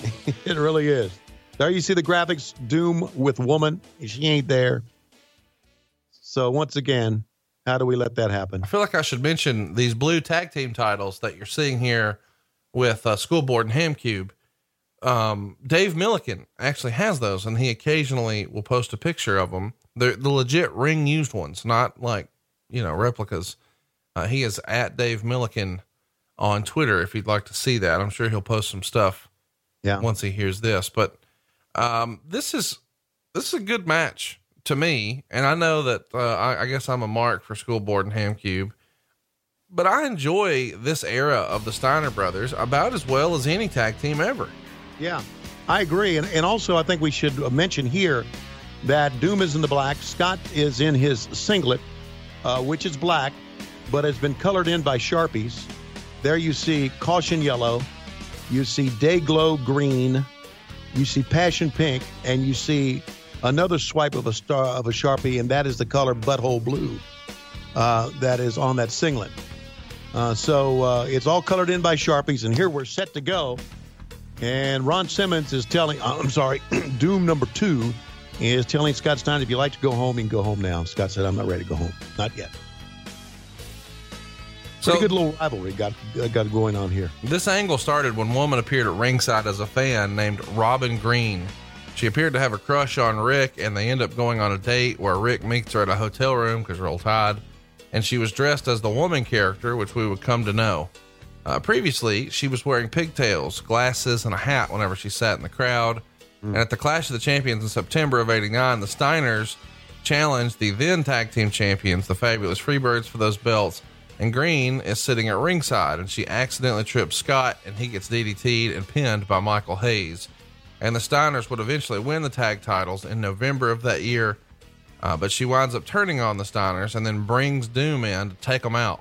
And at Halloween Havoc 89, Doom makes their debut. So they're only in October of the prior year. Here we are in February, and the masks are already coming off. Along the way, though, a woman would end up putting a foreign object, or I guess it was an international object, you guys had to call it, into Butch Reed's mask. He headbutts Rick and gets the win. And then at the Capital Combat pay-per-view, we would go on to see the unmasked Doom defeat the Steiners for the tag belts here. But tonight we're in for a different treat. We're finally going to figure out who is Doom number 1 and who is Doom number 2. Yeah, it's amazing. It shocked me when the mask came off and I found out exactly who they were. Steiner's always got a lot of reaction from the fans. And hell, they deserved it, man. I also take a look at this match, Conrad, and I take a look at Scott Steiner, the way he looks now and the way he looked as Big Papa Pump. I know we've touched on this before, but my God, what a transformation. Not just that, but you think about what star power these guys have. You know, at this point, I think a lot of people in the business thought Rick, a few years prior to this, that Rick Steiner was going to be the big star. Right. And people even suggested he should beat Ric Flair for the world title. And then around this time, you see that no, now it's Scott Steiner. The tide's turned a little bit and people think that he can be the big single star, but he never wanted to stop tagging with his brother. So he never really pursued a singles run. But this era, Scott Steiner could have been the guy, to the point that Bruce Pritchard and Pat Patterson even pitched him coming in as a surprise and winning the Royal Rumble and having a title match at WrestleMania a few years after this, when they actually make their way over to the WWF. But again, Scott wants no part of it. He wants to be a tag team guy. And that's because and I'm not trying to put words in Scott's mouth, but here's my thought on that.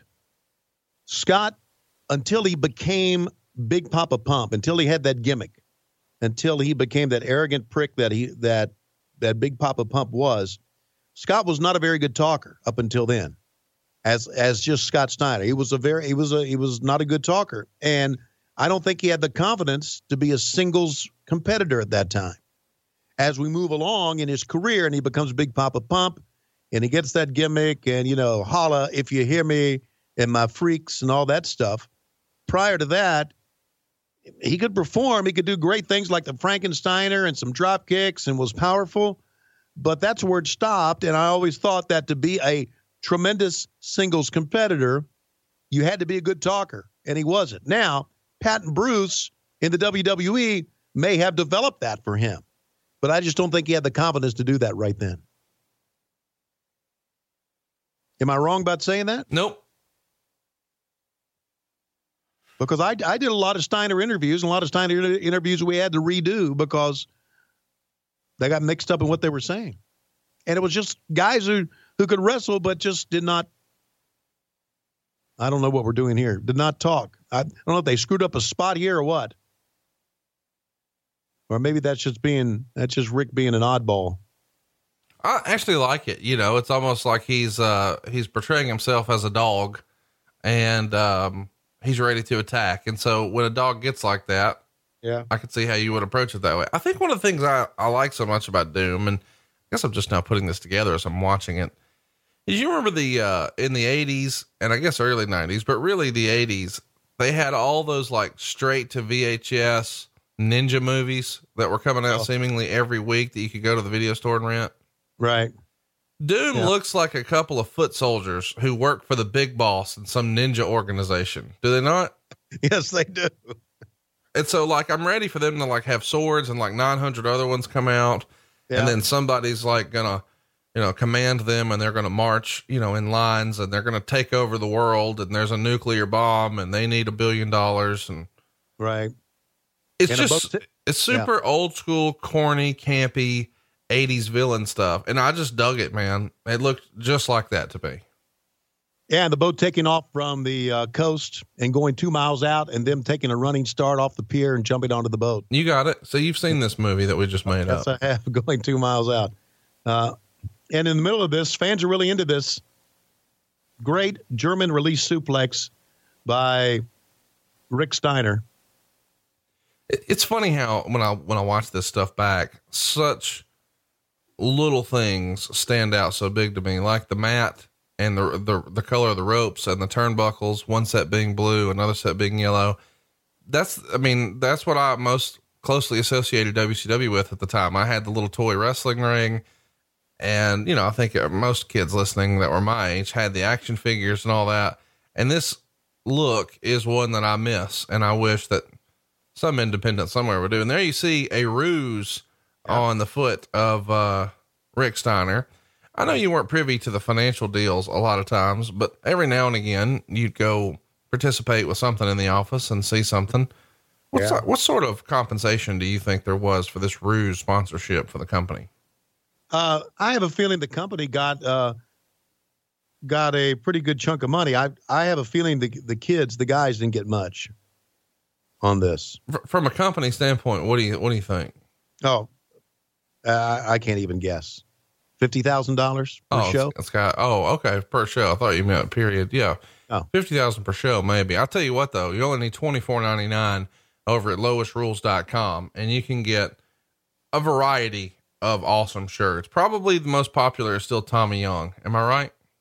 Tommy Young is the most popular one. I've called a lot of people who got Tommy Young shirts, and a lot of them say, "Would you do me a Tommy Young on the phone?" And I start by saying, "Well, Conrad Thompson is the one that can really do Tommy Young, but I'll do my best." So I do Tommy Young. Conrad, why don't you give us Tommy Young? Well, I was going to say, let's do a Tommy Young off. Like I'll go and then you go, or you go, then I go. Okay. Tommy Young. Tommy Young. You come over here, you. You come over here. You jerk me off. Easy way or hard way, you choose. Easy way and hard way, also available at loisrules.com. Hard to beat. Damn, I am good. Low key, big hog. Suckers gots to know. I broke Wahoo's leg, finger licking. Which finger licking is actually kind of cool right now because I don't know if you saw this, but Ric Flair just had the opportunity to portray Colonel Sanders at the Royal Rumble. Did you see that? No, I didn't watch the Royal Rumble. So at the Royal Rumble, they did a promo and they gave Ric Flair a KFC robe. So it's got pictures of the chicken and the buckets and the letters. And he came out in full Colonel Sanders garb, looking only as he can look. Oh my God. I'm going to have to check it out now. Yeah. I mean, it feels like something everybody should check out. You should check out loisrules.com. Forearm. It's your official Royal Rumble shirt. Hashtag NFLTG, the Shivani wedding, maybe the most appropriate shirt to talk about during this match. Conradized.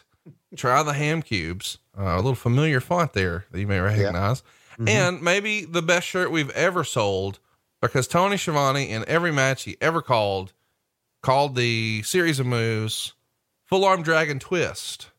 Now, was he saying drag and twist or was he saying Full Arm Dragon Twist?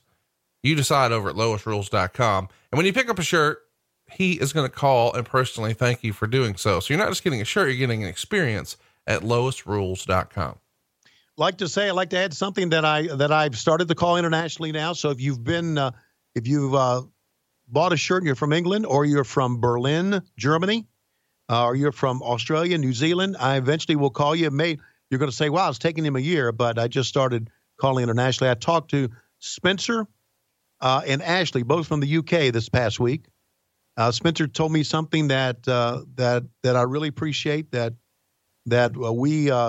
we make him smile each and every Monday. We bring a smile to his face. We entertain him, make him laugh when he's had maybe a down year. I appreciate that. It means a lot.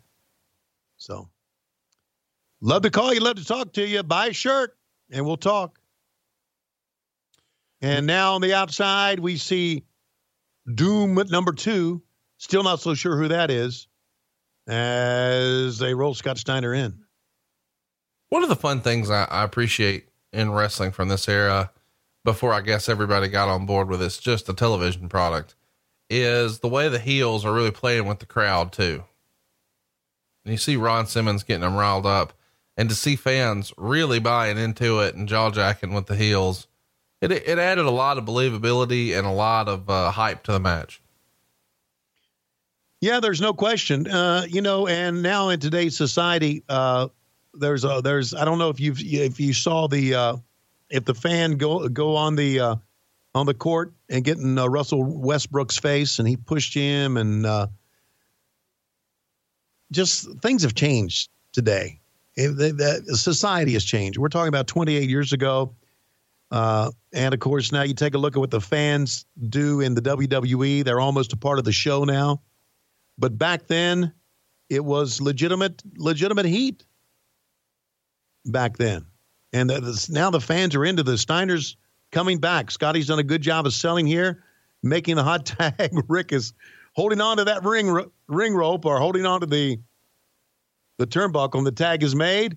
And here's the hot tag, Conrad, because the fans are buying into it. Clothesline. How many of those have we seen tonight? A lot. Oh, yeah. And the Steiner Power Slam. That should be the finish. And now all 4 men, well, actually 3 will go at it. He's going for the mask. Conrad, who is it? Who's it going to be? I think it's Bob Barker. No, wait a minute. Is that top of the head, reaching for the mask. I thought it was very interesting the way the mask came off here. It's Brutus the fucking Barber Beefcake, isn't it? Watch this. Yank. Oh, my God. Oh, it's Bill Mulkey. It's the Mulkey brothers. My God. They've really pumped up, and they've been in the tanning bed. Holy shit. That means the other one's Randy Mulkey. Here's a roll up, and Rick Steiner has the Doom mask on. 1, 2, 3. Oh, great improvisation by the Steiners that time, and they win it. I thought it was interesting that they were trying to force the mask off, and then it came off so easily. And they're still the World Tag Team Champions. Wade Keller gave this match a C+. I enjoyed it, though. I did feel like the reveal of the mask could have been done a little differently, because, he's supposed to unmask if he loses, and he just yanks it off. But when he does, boy, the crowd goes nuts. Really an enjoyable match. 2 of my favorite tag teams from the era. And you're exactly right. Pretty clever of Rick to just throw it on, add a little comedy to the situation. Yeah, that was all Rick Steiner. That's what you think Rick Steiner would have done. We had his singlet covered with Sharpies as well. And now Ron Simmons is going to have to take off his mask as well. And what's funny is an announcement comes through that if Doom number 2 doesn't remove his mask, he will be suspended from wrestling. Not from WCW, but from all of wrestling. Yeah, absolutely.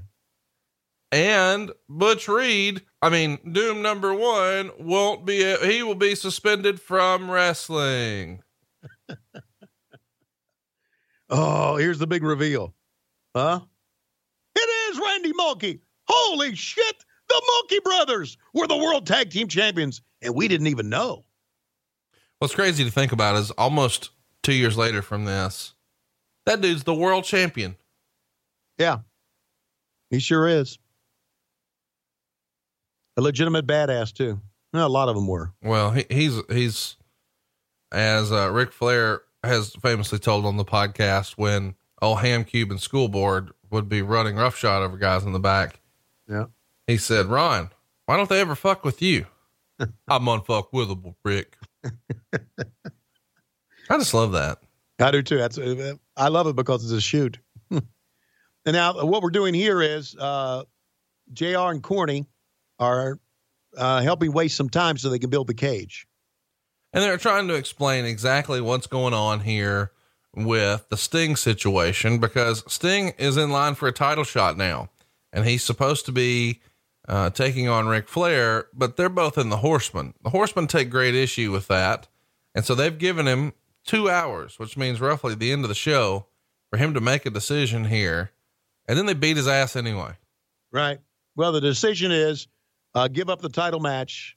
And as Ole said, we'll let you live. So they're going to go back and replay some of this again. And again, this is giving the cage a little bit time to get built. I was, when I watched this, and of course I was watching this again up in Connecticut, and, you know, we were the arrogant pricks back then. And so we were laughing at everything they did.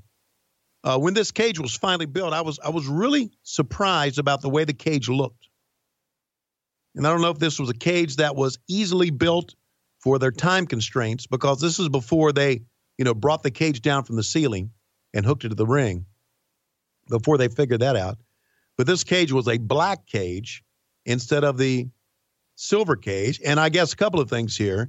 Maybe it was easier to build, and maybe they thought it looked better on television. Maybe they thought the old chain link fence cage did not look good. But to me, the chain link fence cage always looked ominous, scary, creepy. Didn't it look that way to you? It looked like, man, you could really get hurt in that.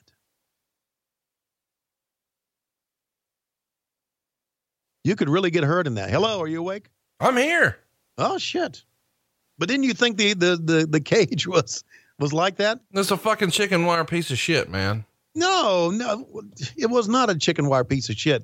You could use somebody's face like a head of lettuce or a head of cabbage and rub their face across. That was good shit, man. Now, maybe I'm too old school, but I'd like the old school shit. No, I did too. Yeah. I'm talking about this cage here today. It's chicken wire piece of shit. Oh, this one today, this one's a piece of shit. Yeah. Absolutely piece of shit. I like the old school War Games cages the best. Yeah. I didn't hate the big blue one when I was a kid, but now as an adult, I can see why that sucks, and I can see why this one sucks. But you want to be able to get your camera angles in there. So I'm sure this is more TV friendly. And instead of the big video package treatment here, we just get a stand up with Gordon Solie and another very serious promo from Ole Anderson. And Ric Flair's wearing one of my favorite robes he ever wore. I don't know where that is, but if you know, send me a tweet at hey, it's Conrad. It's his green peacock robe. Clearly one of my all-time favorites. Obviously, Rick doesn't know where it is either, does he? No, I wouldn't imagine he does. Yeah. And Arn Anderson, who oddly enough is one of the great talkers in the business, says nothing here. Well, I mean, you really talk about great promos in the business. You got Ric Flair, you got Ole Anderson, you got Arn Anderson, you got Gordon Solie. I mean, these guys knew how to turn a phrase. That's the most promo ability maybe in the history of the telescope. I would agree. Absolutely. It's worth mentioning the jackets that the Horsemen are wearing here were sold very briefly, and not a lot of fanfare for those, but they're a pretty rare collectible item these days. If you can get one of these old school satin Horseman jackets. Do you have one? I do. Uh-huh. I had a feeling that was it. Ding, ding, ding. I don't just have a jacket. You have a number of them. I have Arn's jacket. Oh man. Good shit, buddy. It's not your jacket. It's not my jacket. It's not any jacket. It's Arn's. It's Arn's jacket. Talked to Arn on the phone 2 weeks ago. Long discussion. And you know what the discussion was? It was about how Vince McMahon doesn't want him talking to you. No, we talked about family, dogs. He's a big Georgia Bulldog fan. We talked about college football a little bit. And so, wild thing. Here comes Teddy Long. Wild Thing. Wrestle War 90 coming your way, brought to you by Turner Home Entertainment. The Nature Boy Ric Flair looking as only he can look, and Sting with the Scorpion. There's Lex Luger coming out once again. And we'll give him a little time to talk. And Dr. Death Steve Williams and another silly vignette. Let's blow up the world with the Road Warriors. That's right. It's Wild Thing. There's a little ham cube for you there, Conrad. Oh, ham cube and school board. Yeah. Wild Thing, Wrestle War 1990. You've got to see this promo. We've got it posted right now on Facebook, facebook.com/WHW Monday. Wild Thing. Isn't that something? Wild Thing. That's Turner Home Entertainment at its best.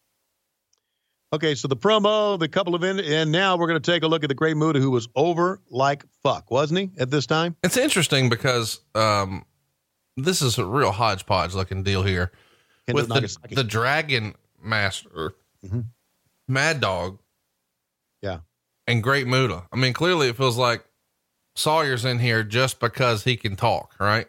Right. And he can bump. He was a pretty good little worker. It just feels like a hodgepodge group of guys to throw together. Like, what do these guys have to, I mean, why are they together? It's a little weird. Rick actually gave Muta his first pinfall loss in the NWA back during the Iron Man tournament a few months earlier at Starrcade. And man, they sent Muta out with a bang because Sting beat him that same night. So after him being this unbeatable figure, he loses twice in the same night. And that's in an era when wins and losses mattered a little more than now. Right. So I feel like this maybe took the shine off of him a little bit. Yeah, I think maybe so, but I think all of us watching wrestling back then and a part of wrestling back then knew that Muta was wins or losses was absolutely tremendous. And not only that, this is a match that had more of a storyline than it was a match, and Muta didn't really get to do much in this match. It was more of Sting trying to get in at Nature Boy Ric Flair than it really was a match. A 4 Horsemen graphic here, and then Flair cutting a promo against the green screen, which is kind of weird because we just saw a Horseman promo, but we're getting another one. It feels like a little bit, and I mean, I wasn't against it. I'm a fan. A little bit of an overdose of Ric Flair on this episode. Yeah. It's back in the era where no one took a step back after they formatted the show, took a step back and said, should we do this? Show was formatted and we did it. Or they did it. In addition, if I'm correct here, and I remember when this happened, and now as I watch it again, and I watched it earlier, I think a bank of lights went out here. That's correct. And you may also remember that Sting was supposed to be in this match, and he was even in the graphic that they showed right there, because this is supposed to be Rick, Arn, and Sting. But that is not going to be the case, of course, because they kicked Sting out earlier, but he's still in the graphic. And you're exactly right. All of a sudden, a bunch of lights go out, and this looks a little dimmer than normal. Yeah. Which, I was laughing at it when it happened by that time. But it made it look cool. It made it look cool. Made it look cool. Now, again, if I'm right, the Dragon Master was one of the Kendo Nagasakis at one time. Didn't have a too good of a look here. I had a chance to work a little bit with Mad Dog Buzz Sawyer. Really? In the old Crockett days back in the back, when we did the promos, he always spit all over me when he was doing these interviews. He'd come in, he'd have the cotton mouth. I don't know why. He'd have the cotton mouth and he'd scream his Mad Dog Buzz Sawyer stuff, and he would just spit all over me, and it was gross. That's what I remember about him. The Japanese version, Kendo Nagasaki, is 69 years old now. Wow. Ric Flair sporting the world's heavyweight title here, the big gold belt, probably one of the most beautiful belts in wrestling history. And a lot of people think that Sting, as we see him on the cover here of the Wrestling Wrap-Up magazine, is poised to be WCW's answer to the Ultimate Warrior. As a reminder here, this is February of 1990. So we're just a couple of months shy of the Ultimate Warrior beating Hulk Hogan at WrestleMania 6, and it being a supposed passing of the torch. And here on WCW, at least the plan would seem that it's going to be Ric Flair passing the torch to Sting. And that's certainly what they're setting up here with them teasing him being kicked out of the Horseman. But the plan is delayed a little bit because of something we're going to see in a minute. And it's going to involve a big injury to Sting. When you were watching this, obviously, at the end, it's very evident that Sting is having trouble walking. Right. Did you guys identify right away? Oh, he's fucked. Yeah. We knew he was hurt. Obviously we didn't know what it was. We found out, he blew out his knee after that. I thought maybe that he dropped off and turned an ankle or something like that. But when Rick goes after him, it's pretty apparent that they are telling Rick as he's going after him, he's really hurt, especially when he goes over to the side. So yeah, I think everybody that was in the business who was watching knew that something bad had happened. And what's odd about it was that he heard it the second time he came out. He went out, they drug him back, and then he ran back again, and that's when he hurt himself. So if he'd have just done it one time, maybe it would have never happened. Now here's that shitty cage again. And I guess maybe looks better on TV. They got a cameraman in there.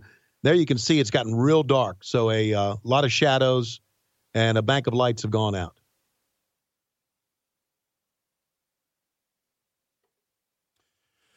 Oh my gosh. WCW here is, I know we've talked about it a lot and you like to poke fun at WCW 1990, but I really enjoy WCW in 89 and 1990. I think it's good stuff. Well, it is markedly different than the WWE. Right. It really is. It's an alternate. It's an alternative, I should say. So if you thought the WWE was too childish with the cartoons and Hulk Hogan and saying your prayers and taking your vitamins, this was a legitimate sport. At least it was portrayed that way, and they tried to be different. And I think that's why WCW was good. As we moved on years and years later, and I've said this many times, and I don't know if you agree with it out there. I don't really care. I really know I'm right on this.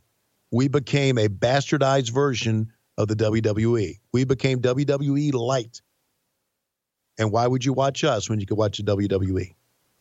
So if we just stayed the course, we would probably, instead of going out of business in 2001, would have probably gone out of business in 2002. Who knows? There's the lights go out. Look at that. They're wrestling in the dark. Now we finally see Muta come in, and the fans are really reacting to Muta. Muta is so over it. Do you think it's the face paint, the mist? What was it about Muta that just captivated American fans? Well, I think because the motherfucker could do some spectacular stuff like this handspring he's getting ready to do. That was tremendous. We've seen handsprings that don't look good. That always looked good.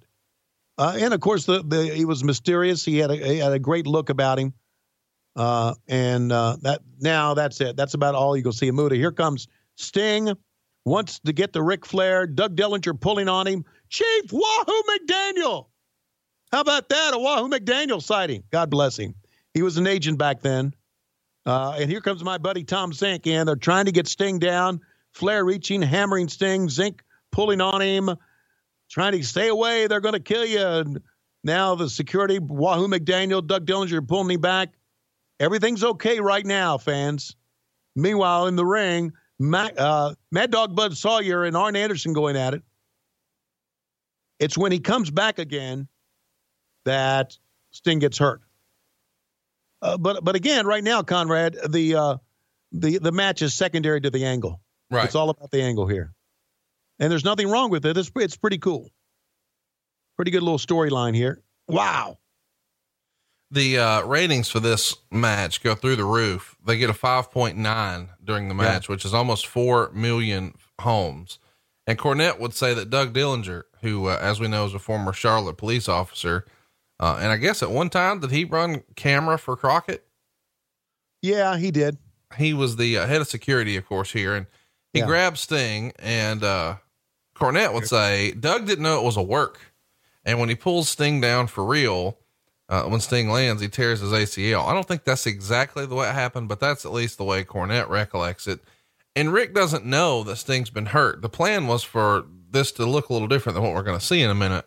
Right. But when Sting falls, he tears his patella tendon. And so he's walking up the ramp limping, but Rick thinks he's just working.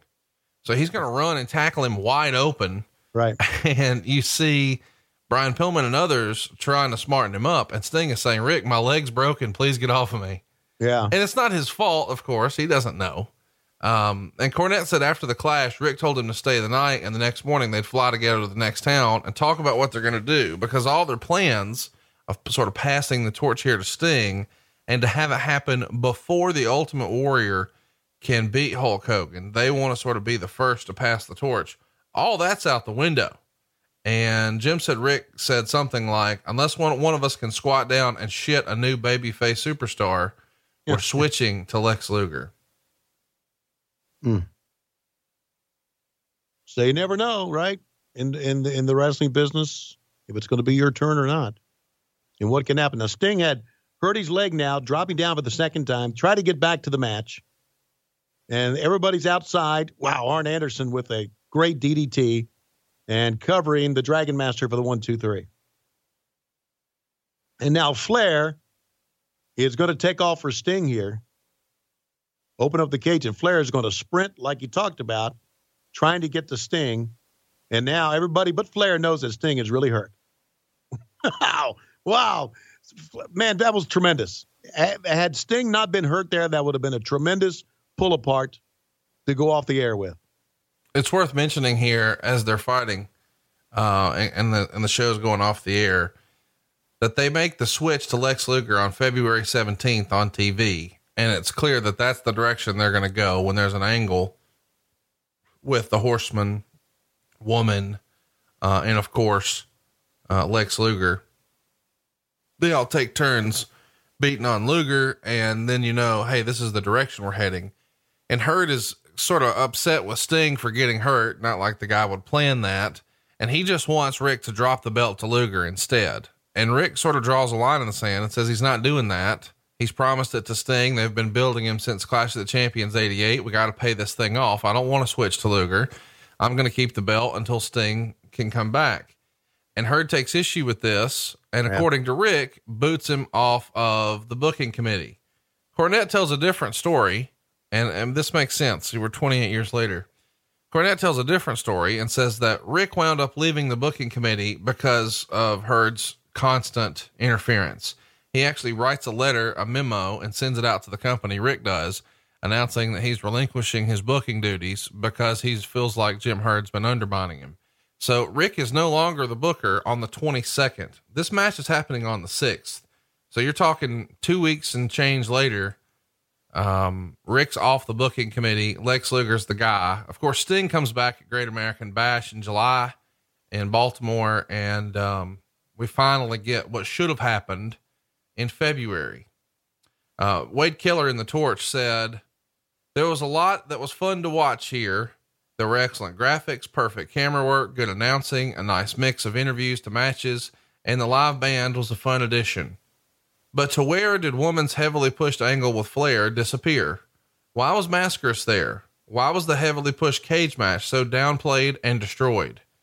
Entertaining show, but open to critique and criticism, little actual wrestling. He gave it an overall rating of a 5 out of 10. We just wrapped it up here, Tony. What did you think? How would you rate it? I would give him, I would say it would be like maybe more of a 6. I wouldn't go to a high number on that. We know why Mil Mascaras was there, because they wanted to, for the Hispanic fans, I guess the fans from Mexico. I think we know that. I agree that the angle overshadowed the cage match. To me, the cage match made no sense. Why have a cage match? And maybe there were angles building up to that I didn't see. But, to me, a cage match is the blow off of an angle. To me, the cage match was just an aside to what the real angle was. We talked about that. So I would give it a 6. Let's run through some questions on Twitter. These came in to us, twitter.com/WHW Monday or Facebook.com/WHW Monday. If you've got questions for next week's White Castle of Fear, Super Brawl 3 You can ask those questions on either Facebook or Twitter. Tony, I've got a handful here. We're going to rapid fire them. Are you ready? Let's go, buddy. John wants to know, is it true that they used to call Tony Old Tony Two Tits? No, it's not. Thomas wants to know, are there any good stories on Buzz Sawyer? This guy seemed legit crazy on and off camera. Well, I think I talked about that during the promos in the back, he used to have a cotton mouth and spit all over me. He smelled really bad. He would come and do his promos. He hadn't showered, and then he spit all over me. It was really gross. Seemed like a likable guy, but really gross.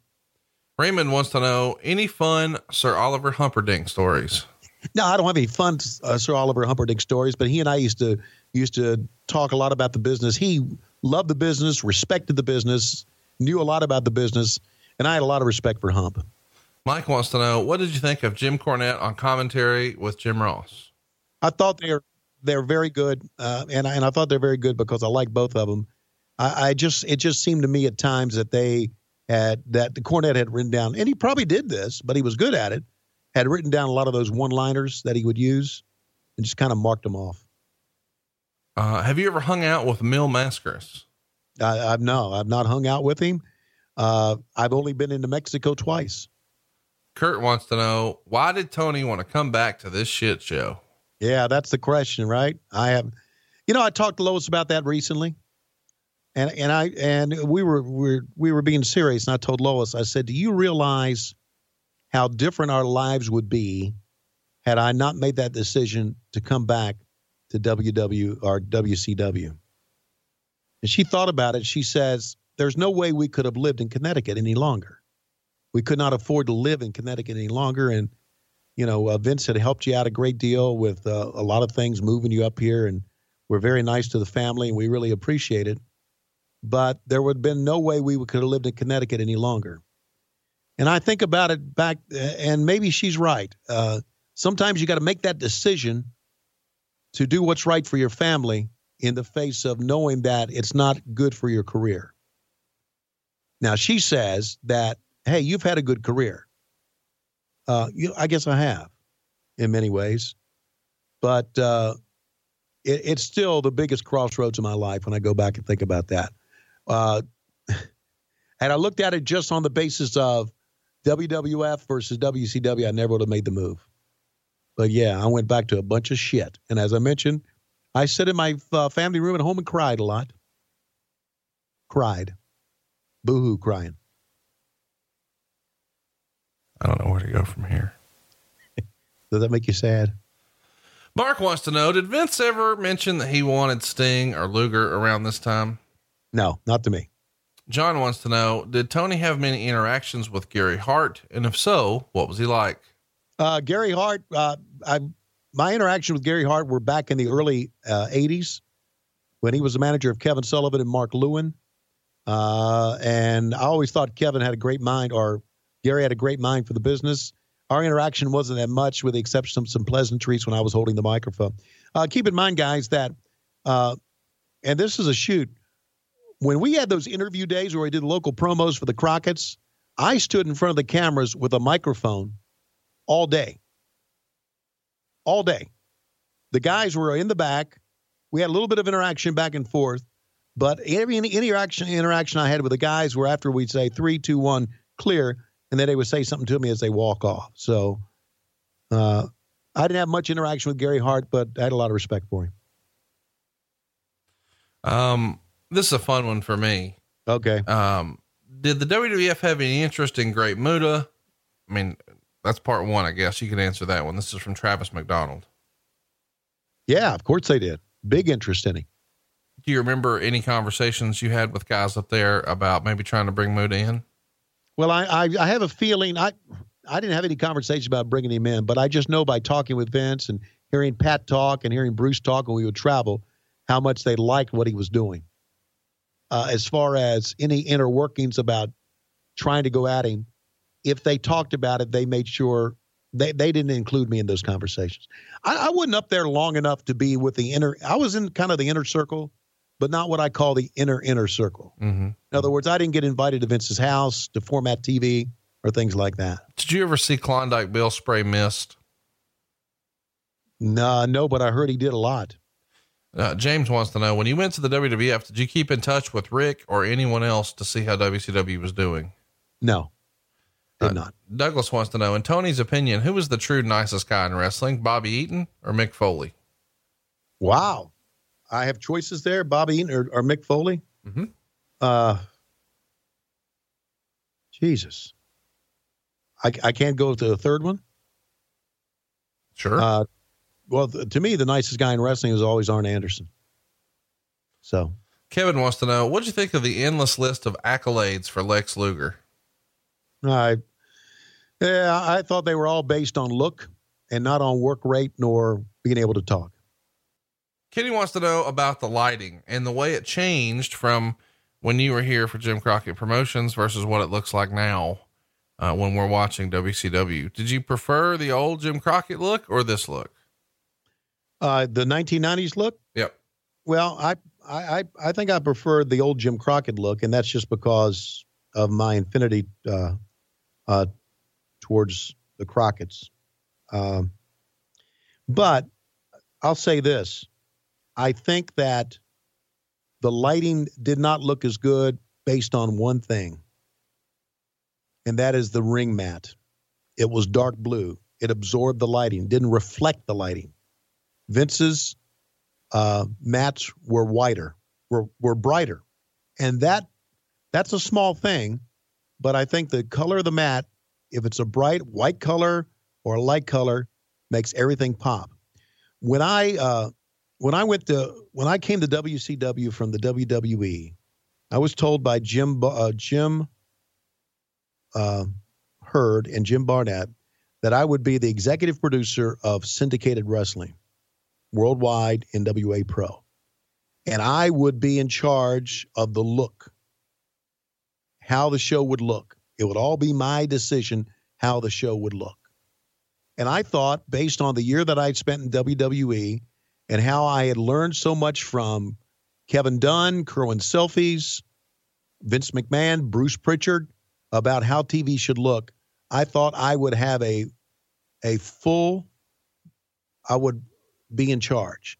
I quickly found out that I was no more in charge than a man in the fucking moon. That there were too many people had their hand in it.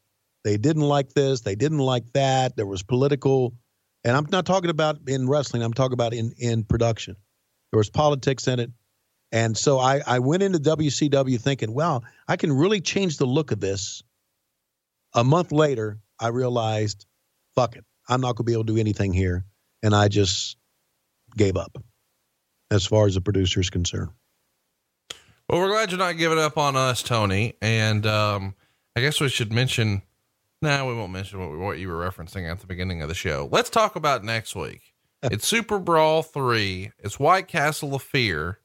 And you don't want to miss it. It's one of the most wrestle crap things in the history of WCW. We're going to yuck it up old school, Halloween Havoc 1995 style. So tune in next Monday for that. If you've got questions, you can ask him on Twitter or Facebook. He is at Tony Schiavone 24, but he won't check his tweets. I am at Hey, it's Conrad. Our show is at WHW Monday. And of course you can check us out on Facebook, WHW Monday there as well. And Tony, when I look at the clock, I can't help but think it's about that time. It's about that time. It's Conrad Thompson. It's Norman the Lunatic in a belly bump contest. They go to the back. Oh, and Norman is stuck in the door of the men's restroom. He's stuck in the door of the men's restroom. Conrad, with a head of steam, knocks him to the door, into the commode. Conrad sits on his face for a 1, 2, 3. The winner of the Bessemer Belly Bump Contest, Conrad Thompson. We're out of time. See you next week on WHW.